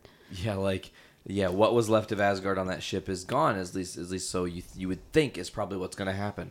And we find out right out of the gates in Infinity War that yes, that is what's happening. You were correct. The Black Order, which is Ebony Maw, Cull Obsidian, Corvus Glaive, and Proxima Midnight. All names that I've never heard of until right now. I know they did Even it. Well, having no, not seen true. the movie. Actually, Didn't catch them. Ebony Maw's name is mentioned a couple times because Thanos asks if the Maw is dead at one point in the movie to Doctor Strange. Yeah. And we'll get into that in a short bit here. But this movie definitely doesn't play around. Kevin. No, this movie ain't fucking around. Kevin Feige said, first 5 minutes of this movie, you're gonna know we're serious about this, what we're trying to accomplish, and they were dead on. So it seems that the Black Order and Thanos show up on the Asgardian ship, and they do what Thanos has been doing. They let half of them live and execute the other half as a mercy, right? And here's an interesting thing. You never see Korg, you never see Valkyrie. Never mentioned, not heard of, meaning they're most likely still alive on the Asgardian half that did not get wiped out. Oh, I didn't even think about the other half. I I mean, just thought they were all dead. They are not all dead. I mean, I wouldn't assume all of them are dead because some of them would have been able to escape or get out of there and have an opportunity to do so. In space? Yeah, well, because there's escape pods and stuff. What if Okay. Korg and Mike were downstairs hanging out and they heard a distress and they were like, oh shit, Thanos is here. Let's piece the fuck out. Let's not be a part of this. Well, seeing as we're just plopped right into the very thick of death and destruction, yeah. I guess we'll just have to wait and see for the next time. So next Thanos movie. already has the Power Stone from Xandar when we find him in the gauntlet. And he's here to get the Tesseract from Loki.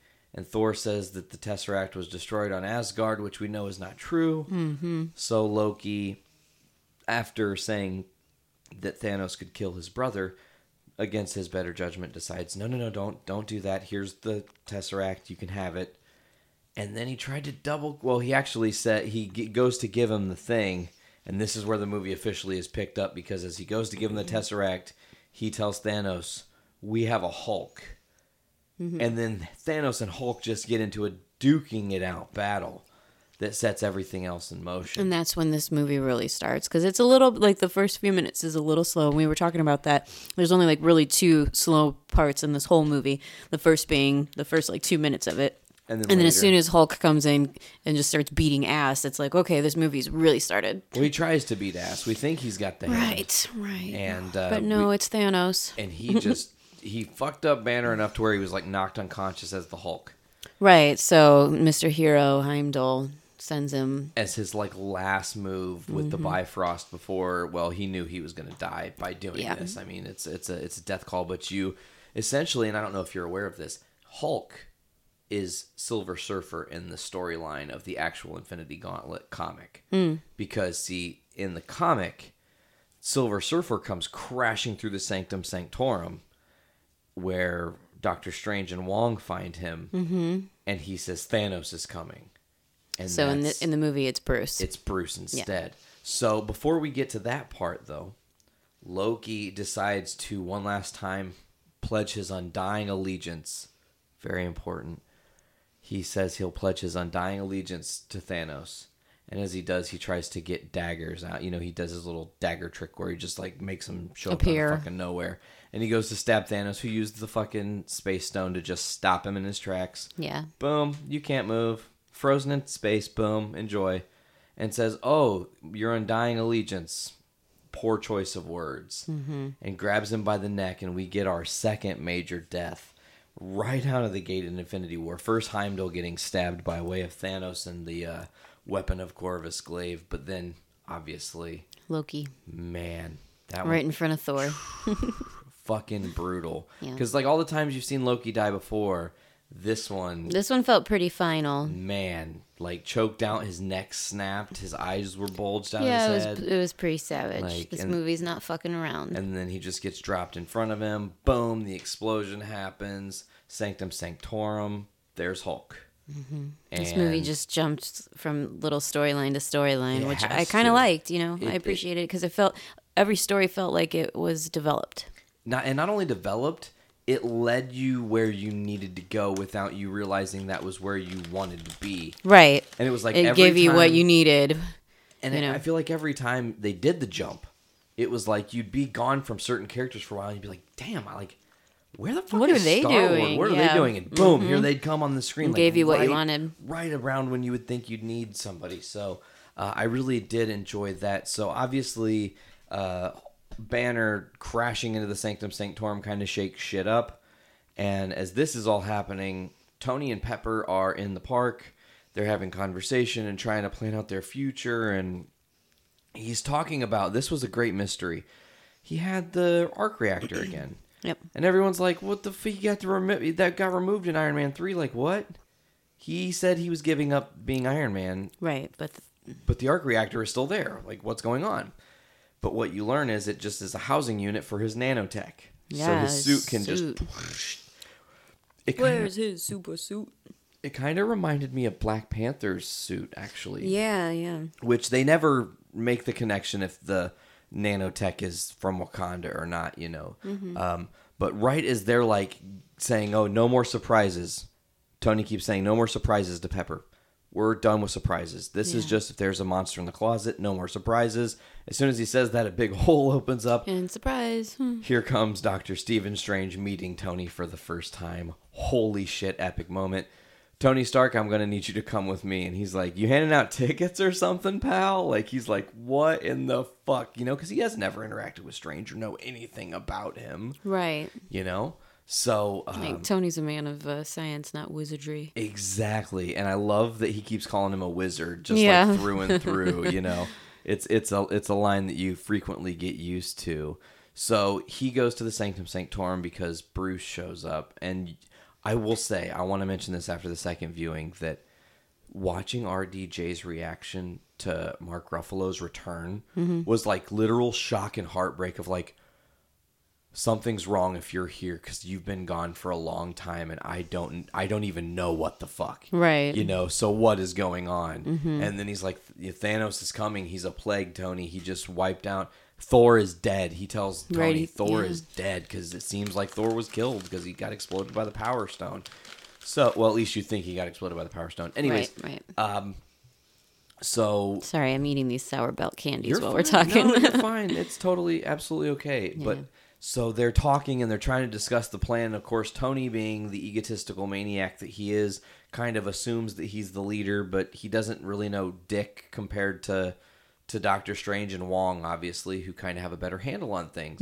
So while they're kind of all bickering and talking, Banner gets filled in on the reality that is the news from Civil War, and that the Avengers are no more. They've been broken up, and Cap and Tony are not on speaking terms. And one beautiful, hilarious quip in the movie: "You guys are breaking up? You mean like a band, like the Beatles?" Like, it was perfect, you know, because it just is that little bit of comic levity this movie needs consistently. That's one thing it does consistently, is give you enough comic levity. Yeah. So when the dark shit happens, man. And I appreciate that they did that with Thor's character. They brought him out of that, like, really stiff medieval Thor and more into, like, the Thor that was in Ragnarok. And one thing you got to think about when talking about the Thor character is that fits his progression, because you got to think Thor is stuck in Asgard and in the very, very beginning of all this. He's living his life in Asgard. Then he has his first exposure to the Avengers in Avengers. And then he's gone, and then he goes back, and he's dealing with dark elves and bullshit. And then he has a second time with the Avengers, so he's learning to be human more. It's the human I like his side. evolution. Correct. So then by the time he goes out into Ragnarok, he's a more humanized Thor. He's a funny, witty, kind of joke-making-y guy, because he's picked up human parts from being around humans. Right. Well, I blame Guardians of the Galaxy for the Thor transformation because of the success of that movie. They had to have been like, yeah, we need to make this shit a little bit funnier. Well, yeah. Especially after Thor Dark World. I mean, come on. Well, I mean, but Thor Dark World serves a great purpose. That's where the ether comes from. That's where the Reality Stone is in the MCU. It does serve a purpose. It's not a terrible movie. It's just a poor narrative. Yeah. Which we don't even need to get into that today because they've got a bigger fish to fry. So they're bickering and stuff, and it's like Tony make the call. Tony call Cap with the flip phone that Cap gives him, which I love. Yeah. He gives him the old flip phone, and he's like, "You wouldn't happen to be moving your hair right now, would you, Doc?" Yeah, the wind is blowing. And Strange is like, "No." And then I will say one thing this movie did that made like even right now my heart just started racing thinking about it a little bit seriously, is the silence. When it went silent and you would hear like the wind or the Q ship coming down or whatever, like it felt, holy fuck, taking the soundtrack out of it put you on the street in New York. Right, dealing knowing with that this is different. So this Q ship has showed up and they're trying to figure out what the fuck's going on, and Strange sends a blast to it to try to kick some of this stuff back, the dust and whatnot, and just then it cuts to Parker. He's on the bus. Oh yeah, the Spidey senses tingling. And we're going to talk about Spidey sense later, and it's going to be heartbreaking. It's, okay, so he's like, he kind of slaps Ned in the face, and he's like, "Ned, create a distraction," and Ned doesn't really hear what he says. Like, you can tell Ned doesn't hear him. He just sees the ship, and he's like, "Holy shit, we're all gonna die!" And he runs to the back. Stanley's cameo. Bus driver. Awesome. What? And this is a line I didn't catch because of the crowd. They popped so loud for Stanley, I didn't catch what line he even said in the movie. Could you tell me what he said? I don't remember. No, what? What, have you kids never seen a spaceship?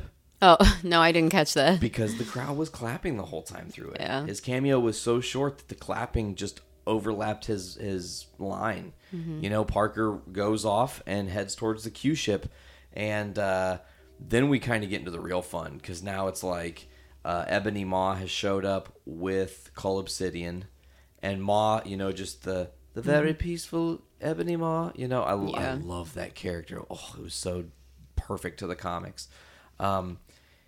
This movie was so Doctor Who. Oh, also very much. So there's the big fight scene on the street there, and the ultimate goal being that Strange is going to get captured and taken on the Q ship, taken back to Thanos because of the Time Stone. It's under a spell. Can't get it.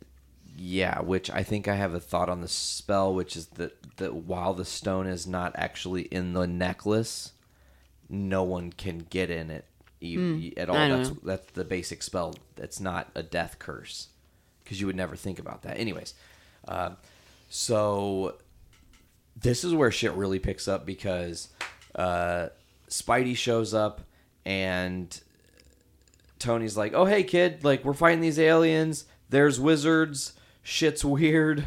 Aliens in space." And he's like, "Okay, Mr. Stark. Like, how can I help?" And then he's like, "Go chase that wizard because the Cape has taken the knocked out Doctor Strange and is trying to get him away from Ebony Maw." Mm-hmm. And ultimately, Ebony Maw puts him in the ship. And we get the beautiful scene where Parker is on the Q ship. It's going into space. Mm-hmm. We've seen it in the trailers. Tony's shooting towards it. And Parker going high enough into space. What's going to happen? Get knocked out. He can't breathe. Mm-hmm. So he passes out. But luckily, 17A gets shot from Friday and Stark's tower. Yeah. I screwed that up. Mm-hmm. And 17A is the Iron Spider. And it looked dope. Oh my God! Look, big fan of the comics, huge. And you said that the second time you saw this movie, it was in 3D. So that was part of the thing that benefited from the 3D was Spider-Man. Oh, definitely, in several scenes. Because I didn't see it in 3D, so I don't know. We did not see it on premiere night in 3D. My dad just prefers it. It really gets him. Well, I wear glasses, so I prefer not to, just because I get kind of headachy if that's you know. Better. Butt cheek was hurting in that chair. Oh, you're adjusting. I'm gonna just adjust here. Anyways, back to it. So Spidey, flips and he lands on the Q ship and he's got the awesome Iron Spider thing, and then Iron Man's like, "Friday, send him home," and the parachute deploys and takes Parker away. Mm-hmm. And Iron Man gets in the Q ship. He sneaks in, And right as soon as we're getting acclimated with this story, here come the Guardians. Mm-hmm. And we get another shift in the movie. Tonally, here we are in a whole different place. And they're singing, and it's Guardians, It's about the music. Yeah. And they're kind of in this moment, and they're going to this distress call, and Rocket's like, "Why are we going?" And they're like, "Because someone might need our help." And then Quill's like, they might pay us. And then Drax is like, "And if they don't pay us, we'll take their ship." And then everyone's like, "Yeah," except for Gamora. And then I love that Quill looks at her and he's like, "We're not going to take the ship." He's like, "We're not going to do that. Don't I worry, promise." we really won't do that. Don't worry, we won't. But as they're Groot's playing his video game. And then, like a moody teen. We don't know what he says, but "I am Groot," all like pissy. Snotty. And they're like, "Whoa," don't talk like that to us, kid. This is obviously where we find Thor. He's floating. Boom, he smashes into the thing. Mantis still alive. Uses her powers to feel. He feels great anguish and suffering and anger and agony and all these things because of what he just witnessed. And they wake him up, and he's got this, man, there's some beautiful moments between Chris Pratt and Chris Hemsworth. Yeah, that was an interesting scene. I liked it. It was Peter Quill's masculinity was called to question in his own mind. "You are a dude. This is a man." Yeah. "Don't pet his muscles." And she throws his hand down. It's like, "Okay, fine. I'm getting that's it. I'm getting a Bowflex." Oh yeah, and then they called him fat. Yeah, they essentially Rocket says, "What did he say?" He's like, "You're one donut away from being fat," or something. Yeah, something like that. But rude. Super rude. Ultimately, Thor's like, "I need to create a weapon to kill Thanos." Yeah. And he's gonna go to, and I got it, Nidavellir. That's the place. Nice. Where there's the giant dwarf. I can't remember his name. It starts with an E. It's like EL. I'm gonna look up what it's Peter Dinklage's role. Spoiler alert. Oh wait, we're in the spoiler portion of this thing. So if you're not turned back by now, it's much, much, much too late. Peter Dinklage. Do you want to carry on with what kind of starts in? After Nidavellir, the news that Thor is heading there, which, by the way, the whole Chris Pratt deepening his voice. Oh yeah, that was funny. "You're doing it right now." Yeah, I felt like I just wanted to keep watching Guardians of the Galaxy 3. Like that's what I thought it was. It was gonna I was morph like, into. could it just be Guardians of the Galaxy 3, please? I can't wait for that. but I don't know. When is that supposed to be coming out? Guardians 3? Yeah, Yeah, 2020. 2020. Which shockingly is only a year and a half away. Whoa! Oh my God! It's 2018. That's right. Isn't that crazy? You guys, okay, That time freaked out. me out. That was the greatest podcast moment that no one will ever see because podcasts are not visible. But your face just then, when the realization that only a year and a half from now we will be in 2020. See, for me, I still feel like it's 2015 or something. I know, it feels like 2008 or some shit up in, yeah. God. So I'm like the type of person that feels like 10 years ago was still like 1995. Dinklage's character was called E-Tree. Okay. E-Tree, that's right. I wouldn't have known that. So they're in they go to Nidavellir to find E-Tree, and we'll get into that in a minute. But before we go there, we actually end up in Scotland, as we talked about. Yeah, for the only other really slow part of this movie. Which is slow. They're trying For a reason, whatever. Yeah, for a reason. They're building the Scarlet Witch Vision thing. He's human for this one thing, which I kind of like that they did that for this movie because it gave Paul Bettany, thank you, an opportunity to be normal selfed, Yeah, I liked in that. a movie. I love their relationship. I like that there is a romance aspect to this movie. I mean, as a woman, I can appreciate that as whatever, but it was a little slow. Yeah, it was slow for a minute, and then jump scare moment. Yeah, that was super 'Cause rude. Corvus The only jump scare in the movie. Because Corvus Glaive stabs Vision through his back, and Vision couldn't phase through it. He didn't even see it coming, so it's like all too late. Right. And shit gets rough. And another Poor scene, Vision, this whole movie, he just gets like pwned. This is Vision's worst day at work.com, Yeah, yeah. Like Vision gets fucked at work.com, And then when they like, that's a harsh one. Rough day. Should have stayed in bed, dude. Robot explodes on young woman. Like that's the Pornhub for Vision's bad day, Gross. So anyways, he's getting the shit kicked out of him and Scarlet Witch is trying her best too. They end up getting thrown into like a train station-y place where And then backup shows up. boom, here comes Captain America. Here to whip some ass with Black Widow and Falcon. Sporting a new blonde hairdo. Yeah, so they are all together and they defeat and stop Corvus Glaive and Proxima Midnight.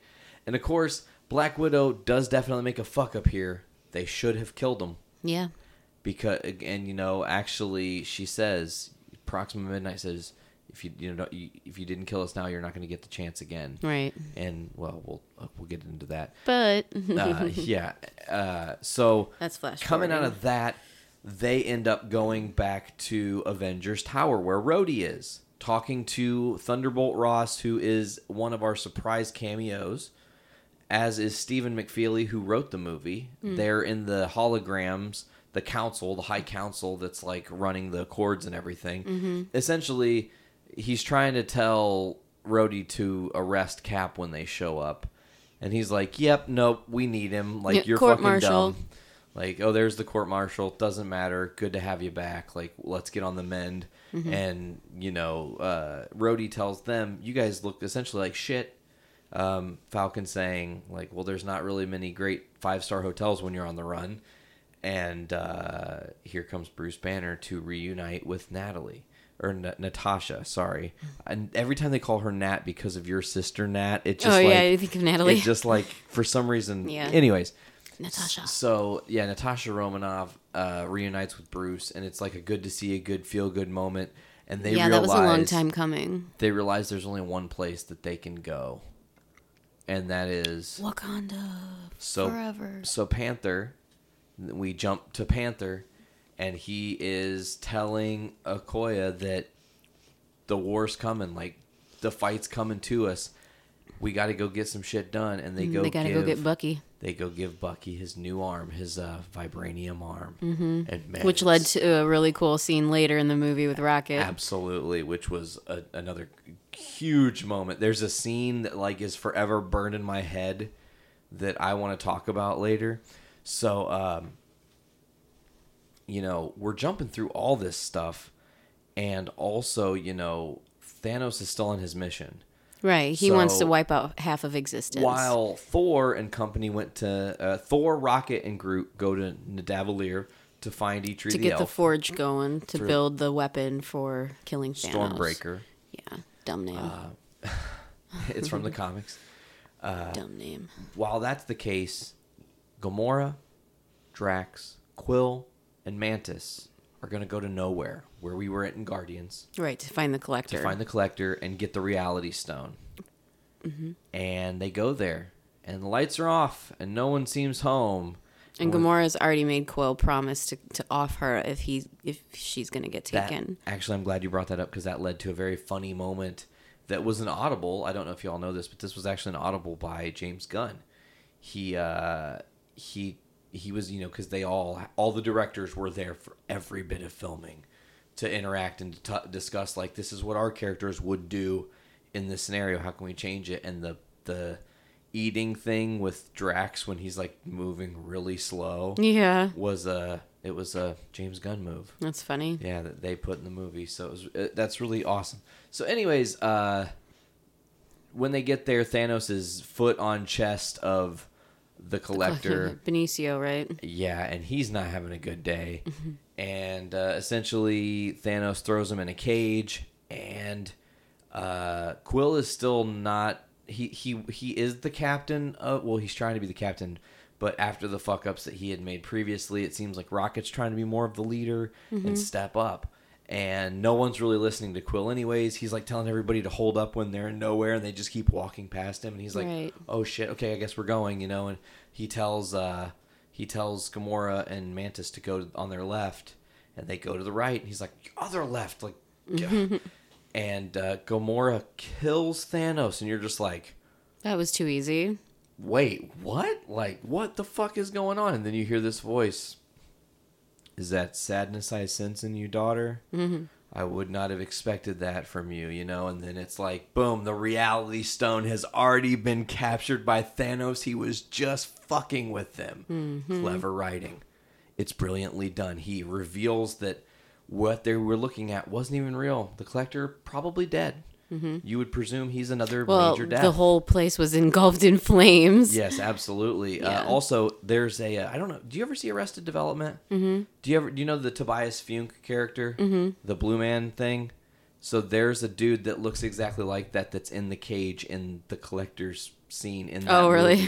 Because the Russo brothers directed several episodes of Arrested Development. Oh, no shit. So they, in Civil War, there's a car that has stairs on it, like a stair car for airport. It was from Arrested Development. They always sneak an Easter egg from Arrested Development. Oh, that's funny. So I can appreciate that. So Tobias Funke being in there, it wasn't actually the guy that plays him, but Well, yeah. it was a species that looked like him. I like So- Easter eggs. Those are fun. Yeah, it was great. So Thanos, of course, this is when shit really, really starts to really get real because he captures Gamora, and this is the moment that she had warned Quill about. If it comes down to it and Thanos captures me, you kill me. Mm-hmm. You have to. You promise me. She made him swear on his mother. Ooh, and as soon as she said that to him, I was like, he knows she means it. Mm-hmm. That's the most serious thing she could say to him because Right. that's like you don't fuck around with Quill's mom, And Thanos has her, and Quill has the gun pointed at Thanos and says he's gonna blow that nutsack for a chin off of his face and calls him Grimace and Hamburglar or whatever the fuck. It was Grimace, not Hamburglar. Grimace is the big purple guy. Is gonna blow that nutsack of a chin off of his face, and then Gamora says, "Not him, me." Mm-hmm. And Quill's like, "No, come on, no, I'm not gonna do this." And Thanos is like, "She asked, didn't she?" Mm-hmm. Walks Gamora to Quill. Makes him prove his love. Makes him do it. And Quill goes to shoot her, and this is heartbreak Hard of a day at moment. work. You're at the you're fucking getting your soul ripped out right now. Gamora's gonna die. Oh, at yeah, the and then hands they of Quill, exchanged love vows. and it's an I love you, and then bubbles. Thanos has the Reality Stone. He's not gonna let Gamora die. Come on now. No, he went through all the trouble to get her. Boom, Space Stone disappears into the nothingness. He's got other plans. He goes back to his ship, and we are back on the Q ship where Doctor Strange is getting tortured. And Ebony Maw's torturing him and trying to get him to give up the stone. And we find out that Spidey snuck aboard the Q ship, even though he wasn't supposed to. Yep. Kind of works out, though, because while Tony's really pissed off at him, also Tony has a jump scare moment himself when the cape taps him on the shoulder. Oh, yeah. And he's like, holy whoa, that's not cool. So Parker's like, hey, we got to come up with a plan. And Tony's like, okay, fine. What would you do? Like, you think you know it all, kid. What would you do? And he's like, you ever seen that really old movie, Aliens? And then they... Throwing out pop references. Yeah, so he just blows they end up... Blows a hole in the hull. And Ebony Maw gets sucked out, and it was awesome. Like, I was like, holy fuck, they got rid of Ebony Maw so fast. Mm-hmm. Except for Ebony Maw can't die because Thanos has the Reality Stone, which can change the laws of time, and every... We'll get into that. So, and we'll talk about that too. So, and also, if they do anything like the comics, Ebony Maw actually has an artifact on him that makes it to where even if he dies, he doesn't die. He always resurrects. But he's like frozen in space. But he can still resurrect. All he has to do is be collected from Thanos, and he'll come back. Can't we just be done with his storyline? Because even Thanos was like, oh, I've lost him. Yeah, because he asks later if the Maw is dead. And Doctor Strange And he doesn't do anything to remedy that, so... Well, duh, the Maw is dead. So, anyways, now they are on the Q ship that is flying to Titan. And Tony and Strange get into it, and Strange is like, look, unlike most other people, I don't work for you. We need to get the Time Stone back to Earth. Tony's like, no, we have a better chance to take the fight to him where he's not going to expect it. That's the play. Make Thanos not expect what we're going to do, because he already has the upper hand, thinking we'll go back to Earth if we free ourselves. It's easy. So, anyways, they, I'm trying to think what happens after that, because it jumped around so much. Like, it kind of got jarring in a couple spots. Yeah. You know? Yeah. Are you okay? Yeah. Doing all right? Yeah, I'm doing good. Good.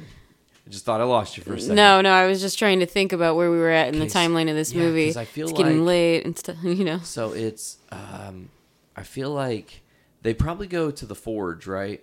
Yeah. Where E-Tree is, and we find out that Peter Dinklage is E-Tree, and he's a giant dwarf, which is awesome. And Yeah. he forged the gauntlet for Thanos, and then Thanos killed every dwarf except for him, and molded his hands in metal so he can never do anything again. But we learn that Thor's like, no, it's all in your mind. Like, we got to do this. So he has to reignite a the dead dying star. Yep. And it's awesome. They used the pod that Rocket and Groot and him took. Groot stays with E-Tree. That's very important to note. Somebody asked, like, how was E-Tree hearing them when they were talking? Because they were talking on the comms. Groot had his comm with E-Tree. Rocket was with Thor trying to get the thing started. They eventually do get it started. But the thing that opens, the iris of it that opens it, blows out. The star power is just too much, and it just blows out. So Thor's like, fuck it, I'll stand there. And I will say this is like to me, this is the worst line in the movie, because Peter Dinklage is like, you'll die. and then Thor's like, not if it doesn't kill me.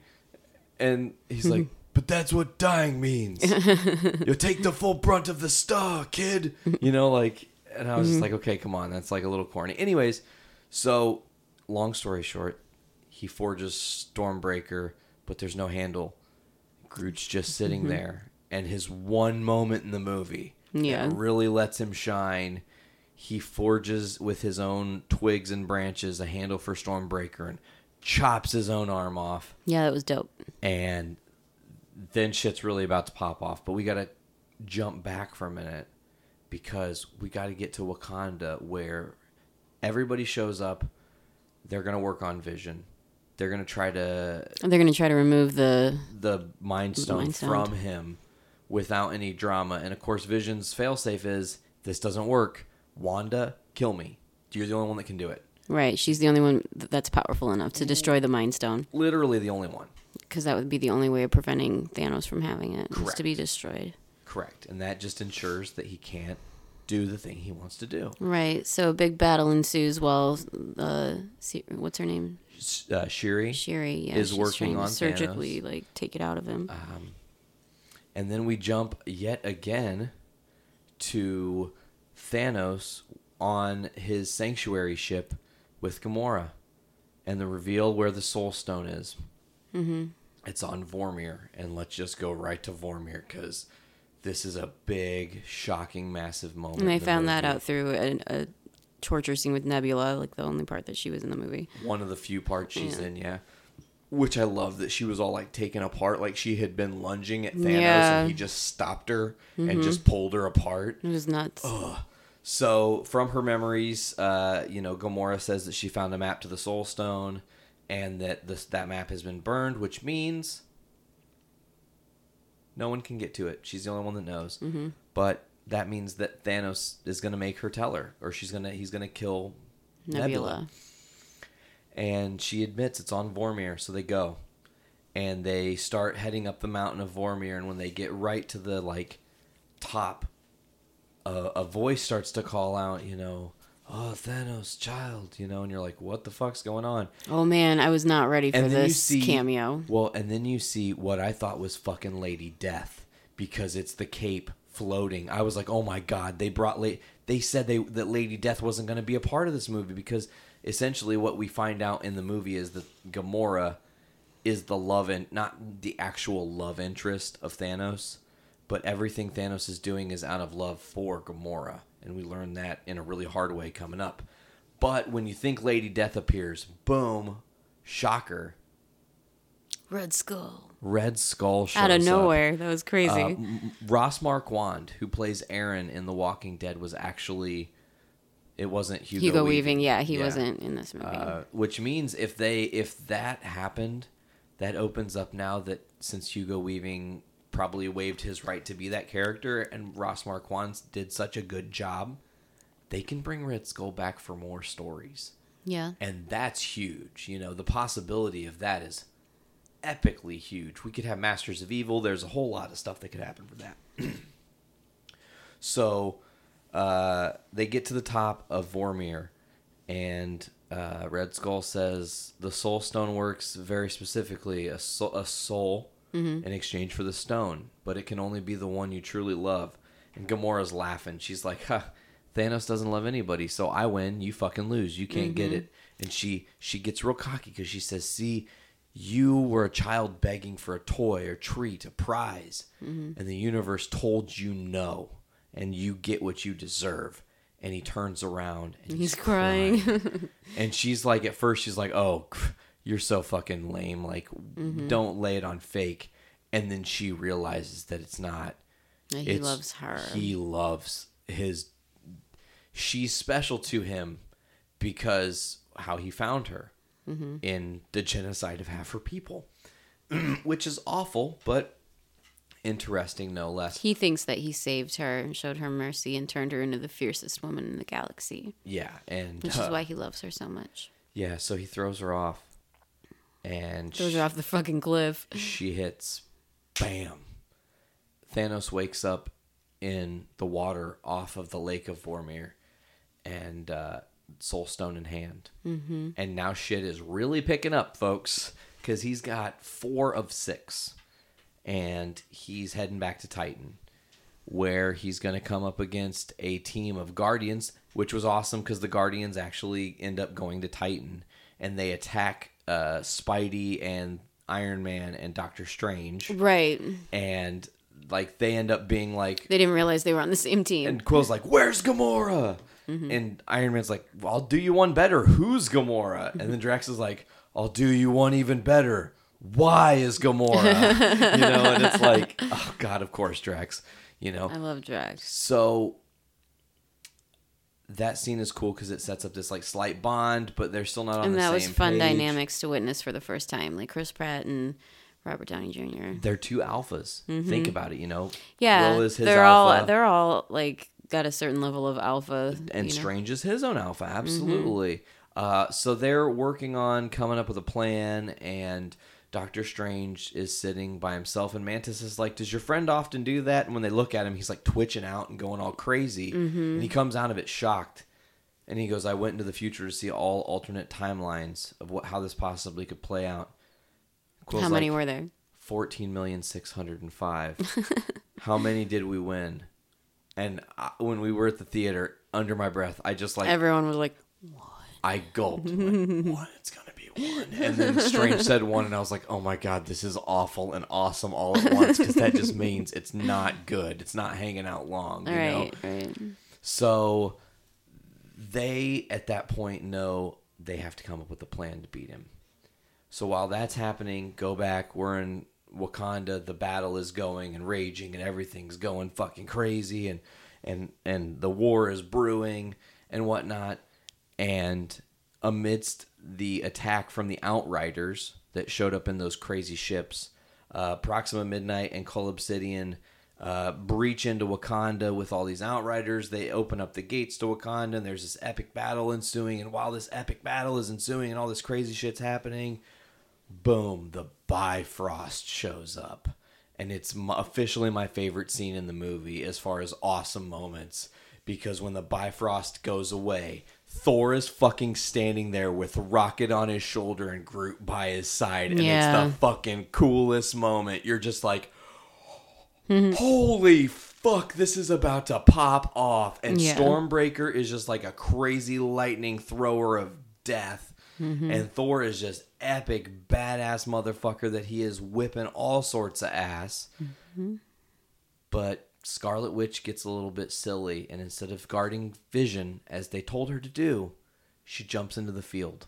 As soon as she goes into the field, Proxima Midnight calls calls Corvus Glaive back to attack Vision. Right. And they get into their final battle sequence, and Shuri doesn't get to get the Mind Stone out of him. And now things are really looking bad. Back on Titan, the team, the group of the conglomerates that you got there, the Guardians and Spidey and everybody and all this great moment. There's also a funny Peter Quill moment with Parker, because he's like, tell him about the dance-off to save the universe. Oh, the Flash. Drax like, and Parker's like Footloose? Footloose, yeah. And Quill's like, yes, exactly like Footloose. Is it still the greatest movie? It never was. It never was. It never was. Like I loved that, just like threw it under the bus. So they formulate this plan and they execute the plan. I just love Tom Holland as Spidey so much. And he does such a great job. Again, I'm going to share He's my favorite a Spider-Man. little tiny tidbit of knowledge here in a few minutes when we get to the end of this. To get back to it, Thanos shows back up on Titan. He realizes stuff is going down. Doctor Strange is there. He says, I assume the Maw is dead. Mm-hmm. Yeah. So then it's on. They attack Thanos and they've got him. They want to try to get the gauntlet. They're going to get the gauntlet off of him. And they damn near have it off. I mean, Peter had it off of him. And Quill fucks up. He let his heart lead him, which is a very Peter Quill thing to do. Mm-hmm. Think of all the loss Quill has suffered. Mm-hmm. And having to find out that Gamora is gone. Mantis has Thanos in this trance, and he's just like, I had to.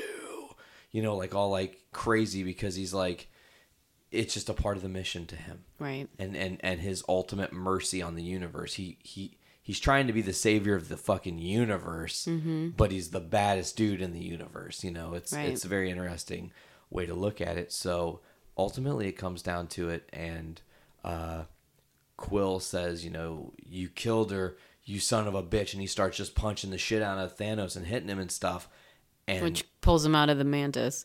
He's back. Yeah. And as soon as he comes to, he grabs the gauntlet and gets it back on. And now it's fucked up time. Mm-hmm. And he throws Mantis, and Parker goes and chases her. Interesting to note, Tom Holland didn't know a lot of facts about this movie. And that can actually be heard in his dialogue when he's talking to certain people. Mm. Other than Stark, he never says anyone else's name. Ever. Mm-mm. In the whole movie, he never named... He didn't say, he's Doctor Strange because he introduces him. Mm-hmm. But he doesn't call Quill. He doesn't call Gamora or any of those people. Not Gamora, but Mantis, any of them. And actually, when he's saving them in that moment when Thanos has knocked them all out, mm-hmm. He's like, I'll save you. Sorry, mm-hmm. I don't know any names. Right. Another funny moment from Spidey is when he's using the portals from Doctor Strange to kick Thanos, and he's like, magic again, magic with a kick. Yeah, I loved it. It was just so... He's my favorite Spider-Man. Whippy. He's the perfect Spider-Man. Mm-hmm. Absolutely. Back to Wakanda. No, because we're still in Titan and things get worse for everybody, and ultimately Stark is going down, and it's looking like things are down for the count, and Tony Stark's gonna die. And Strange says, "I'll give you the Time Stone." Thanos is like, "No tricks." He's like, "I'll give it to you fair and clear. You can have it. Just spare let his him life." leave. And if you'll remember earlier in the movie, Doctor Strange said, "If it comes down to saving you, saving that kid or the Time Stone, I won't hesitate to save the Time Stone." Right. And all of a sudden, he doesn't hesitate to save Tony Stark, a guy who he barely knows. Mm-hmm. Why is that, V? Why do you think?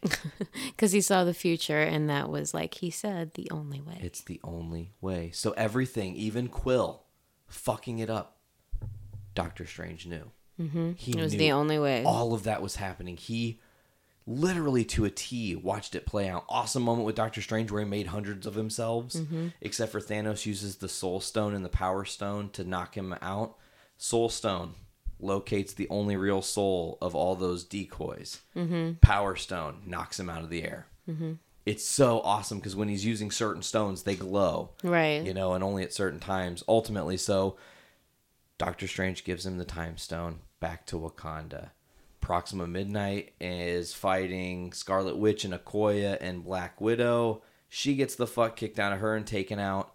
Banner is fighting Cull Obsidian. He tries to bring the Hulk out. The Hulk says no. He says, "Fine, you big green asshole. I'll do it myself." Call back to Avengers Age of Ultron when Thanos says, "Fine, I'll do it myself."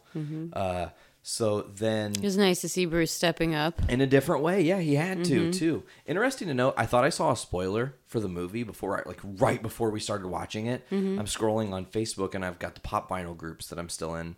And somebody posted a Pop Vinyl that's from this movie. And Which one? It's Hulk busting out of the Hulkbuster armor. Oh, so you thought it was going to be a spoiler? It didn't happen in the movie. No. At all. So obviously we're building towards Hulk being much more in tune with Banner the next time we see him. Maybe we get Grey Hulk, actually. Like the intellectual side. And I don't know. It would be cool to see them build something different with... I like with how him. Hulk's character is evolving as well. Also true. So he uses Hulkbuster to throw Cull Obsidian into the Wakandan Force field. and he gets burnt and destroyed and whatnot. Everyone cheers, hooray. And everyone thinks things are cool. Corvus Glaive almost beats Vision, but with Cap's help, Vision kills Corvus Glaive. So now the entire Black Order has been taken out. The Avengers disposed of him like it was nothing. And there's a calm. And Vision feels off. And Cap's like, "Get ready, everyone." And here's the fucking holy shit times of times because Thanos is here. And he's using the fucking gauntlet like it's nothing. Here comes Hulkbuster at him. He just lets Hulkbuster phase through him like it's nothing. Yeah. Throws and destroys fucking Falcon. Crumples War Machine. Knocks out Captain America, who...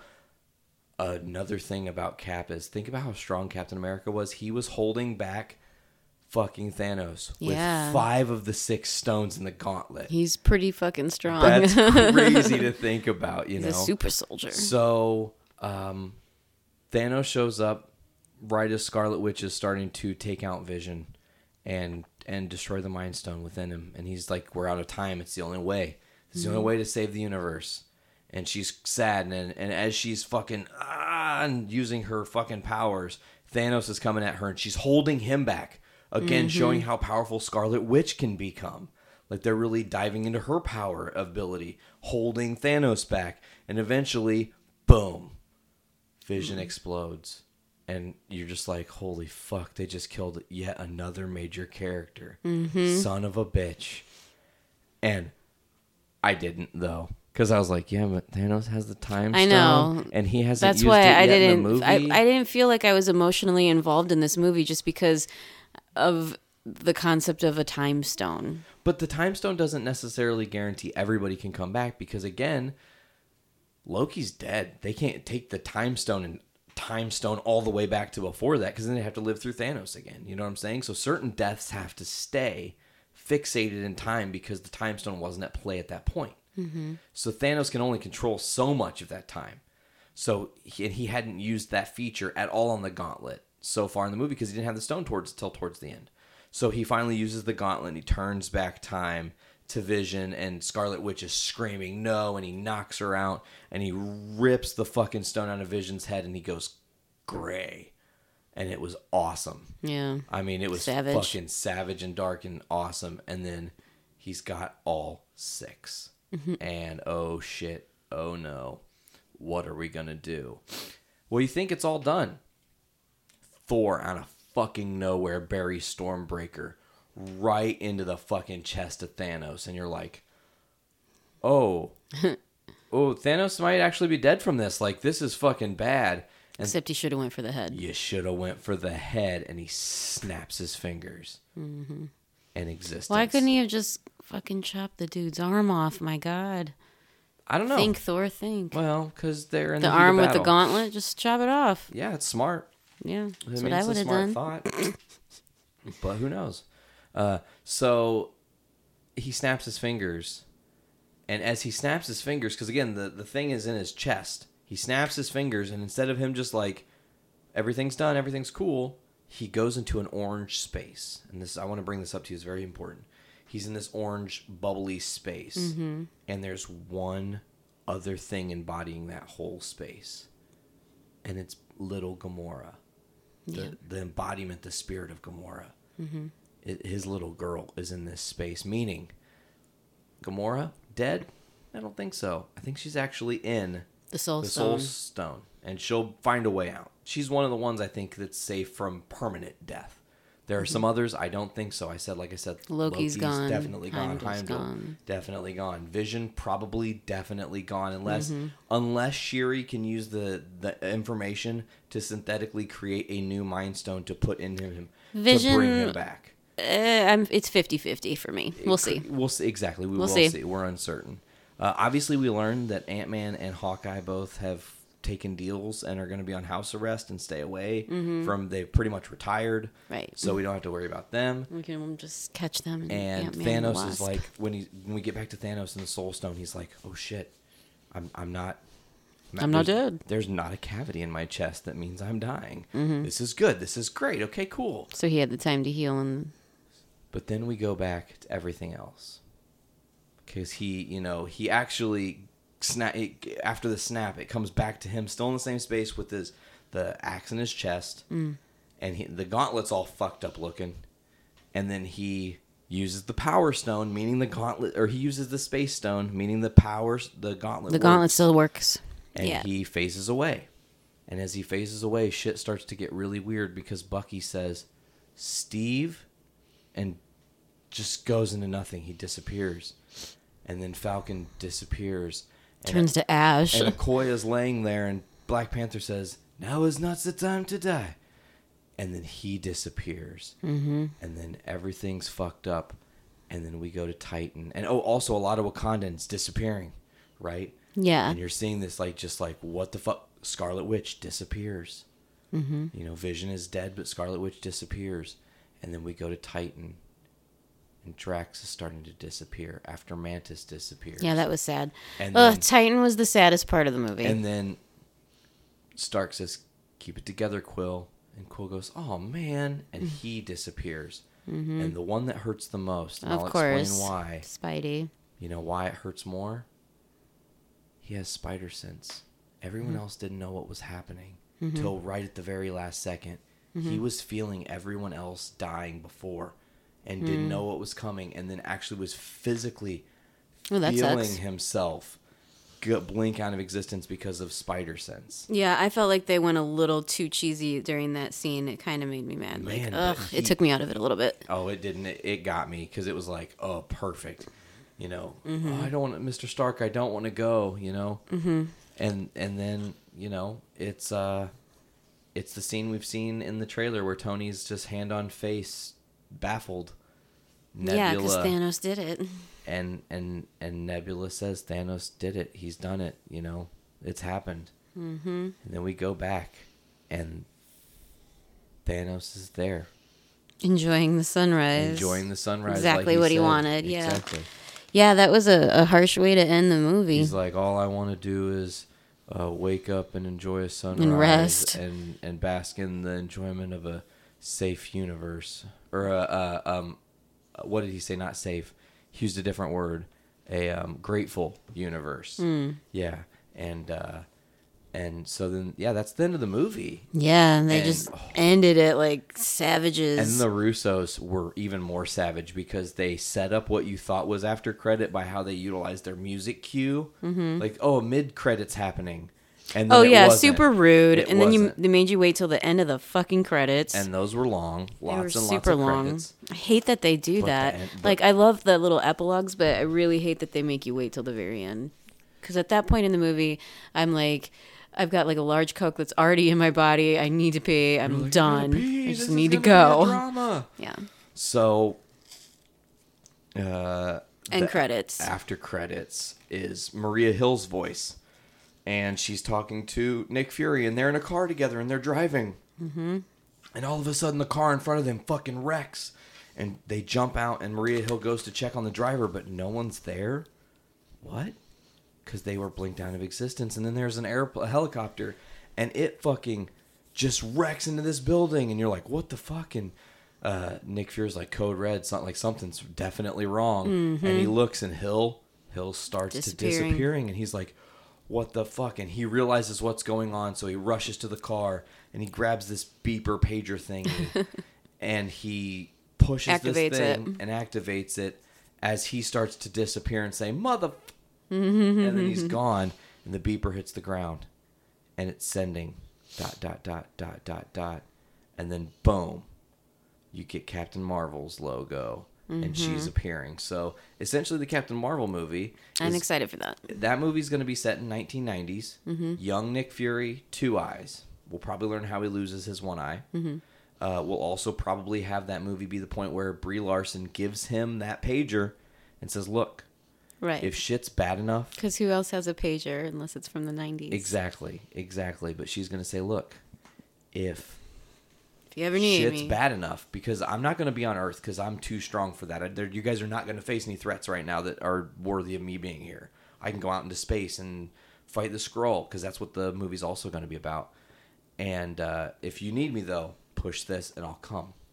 And so I'm thinking her post-credit will be literally her showing up on Earth to see the pager, no Nick Fury, and looking for answers. And that'll be the after credits to Captain Marvel.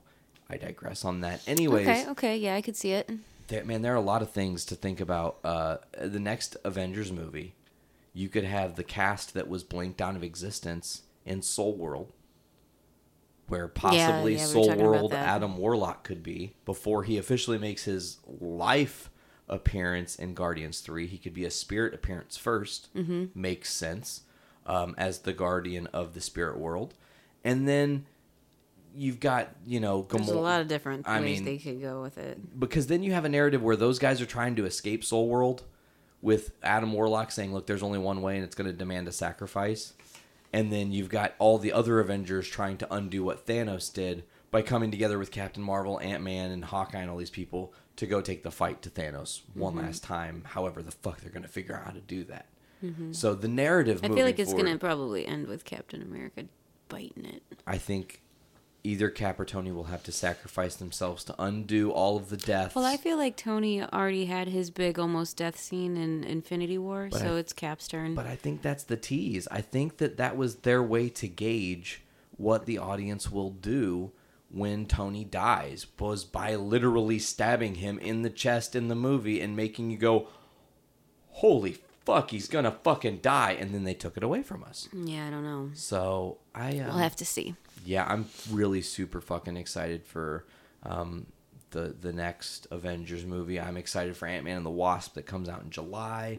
Super Yeah. stoked for Captain Marvel in March. Lots of great Marvel movies to look forward to, and I did really enjoy catching up, with our exclusive Patreon stuff with the Road to Infinity War, listening to everybody's reviews leading up to this big movie that we've all been waiting for. And I thought it was really fun. It was fun, and it was a lot of work, and the movie was epic and huge, and this podcast Yeah, it was worth is the epic wait. and huge, and lots of thoughts and theories and stuff and facts and whatnot. And obviously you guys have heard some of the other guys talk about their opinions, and they gave spoilery reviews and thoughts and stuff. And hopefully we didn't overly tread on each other's water too much, but we did it in kind of our own unique way. So I think this is going to be really fun experience for you folks. As always, I want to say you can check out the Journey into Comics podcast at journeyintocomics.com and on all the different podcasting platforms, iTunes, Podbean, Stitcher Radio, Google Play Music, and Spotify. Just search Journey into Comics Network. You get all of our shows, except for Game Addicts. Go to GameAddictsPodcast.com or search Game Addicts Podcast on all those podcasting platforms as well. Subscribe to them. Then you get some gaming news as well. Make sure to check Journey into Comics out on all the different social media sites, Facebook, Instagram, and Twitter. Journey into Comics on your Facebook and your Instagrams, and on Twitter, JIC Network, folks. Veronica, I want to say thank you so much for coming on today. You're welcome. It was fun. It was fun, and it's been a long, arduous journey to the Infinity War. Yeah, we've seen a lot of these movies together over the past few years, and I love it. Me too. It just feels like a couple things. Now we're only just beginning, because now we got to figure out what happens on the other side of this, because it was complete movie, start, middle, end. Mm-hmm. Thanos won, though, and then that was kind of it. Mm-hmm. Like, Thanos wins. Surprise, Thanos wins. Fuck, okay. So it's like, what do we have to spin out from that? Where can we go from there? Yeah, how do we the tell fallout. stories? Obviously, Ant-Man and the Wasp will be your movie that is from, Civil War to Infinity War, in the middle there, and maybe somebody in that universe gets blinked out of existence that brings Scott Lang and company into the fold to the fight. Maybe Hawkeye's family all disappears, and he goes to fight because his whole family's disappeared. I don't know. Can't be retired if you got nobody to go home to. That's awful. Jeez. I mean, just keeping it real. Poor Hawkeye.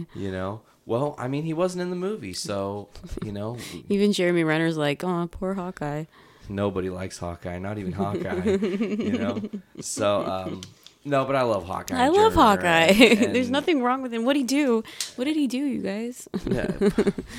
It's just because he uses a bow and arrow, and everybody thinks that's lame. He's like he's like the Aquaman of the Avengers, except for it's not talking to fish; it's shooting a bow and arrow. Okay, it's a little old fashioned, but no, this movie just does a really great job overall of giving you everything. I will say, they don't tell you all the names of all the characters. Like you were talking about how the Black Order doesn't get named completely. Only the one character does. Mm-hmm. But I don't think you necessarily even needed to know their names, because they were just like the fucking... You knew who they were and what they were there for. The fucking Thanos, Right. The people that were there to fuck shit up. So, Kevin Feige today said 2025 is the end game as of right now. Oh, for the MCU. For the MCU. So I mean, they're just saying. So they're putting a cap on it. No, they're saying right now their plans run. Oh, they've only developed until 2025. I see. Think about that, because they're not ever going to let this show go. They're going to keep this going until they run out of. I think what you would do is, at some point when like the well starts to run dry on what you currently have with your characters, because you can only run all these characters so long, because these people will get old and die and stuff. Like, well, you have to think by 2025, who's going to be owning what properties, what rights are going to be at what theaters. It's Disney. It's all, yeah, it might all be Disney. I mean, there's so many different ways you can do it. I mean, especially if they get X-Men. We were talking about House of Men, or House of M. House of Men. Because you said House X-Men, of M. X-Men, yeah. I mean, there's so many different things that could happen. M, how dope would it be to use that as your introduction point, considering in that universe, mutants don't exist? So maybe Scarlet Witch has made it to where mutants don't exist, and we don't know it. I don't know. I mean, the world is, the possibilities are endless. The possibilities are definitely endless, but I think that's going to do it. Ultimately, I'm going to say this movie was a 10 out of 10. Actually, it's a 15 out of 15. I'm going to go 5 extra. Wow. Because it's 3 perfect movies in one movie. There are 3 separate narratives with 3 separate teams. You've got like Tony Stark and the Guardian story that is intertwined with Thor and the Guardian story. Then you've got the Wakanda story, and then overarching you have Thanos' story. That all intertwine in such a beautiful way and coalesce and come together in such a meaningful manner. Think about like what's going to happen with Tony Stark when he and Nebula have to figure out how to get off Titan. Right. Because they're just there on Titan. Right. At first I thought to myself like Tony was there by himself. After the second watch, I was like, oh, Nebula's still there. So he's not totally just fucking stranded and a human stranded on I a forgot foreign that planet. she was still there. Yeah. Yeah. She's there because she shows up and wrecks one of the ships from fucking the Dark Aether or whatever in the fucking first Guardians movie. She wrecks it into Thanos. Yeah, to I try remember to that. stop him. But Yeah. yeah. Well, yeah, it was a great movie. I would recommend it, and I enjoyed talking about it for the past couple of months with everybody. Yeah, you and know? we're finally moving on in our journey of Marvel, and I don't know where we're gonna go from here, but I'm really actually pretty excited because they, like you said, the possibilities are genuinely endless. So again, thank you so much, V, for coming on today. We're gonna go ahead and wrap this one up. All right. You guys have heard from everybody else on the network now. We've recapped, they've recapped, we've given spoilers, they've given spoilers, we gave our non-spoiler, they gave our non-spoiler. We mashed it all up into a blender. This is the episode you got. This was Journey into Comics. Journey into Comics 189. Journey into Comics 189. Infinity War. I've been Nate. And Veronica. And as always, folks, use that Infinity Gauntlet to fill your brain with shit.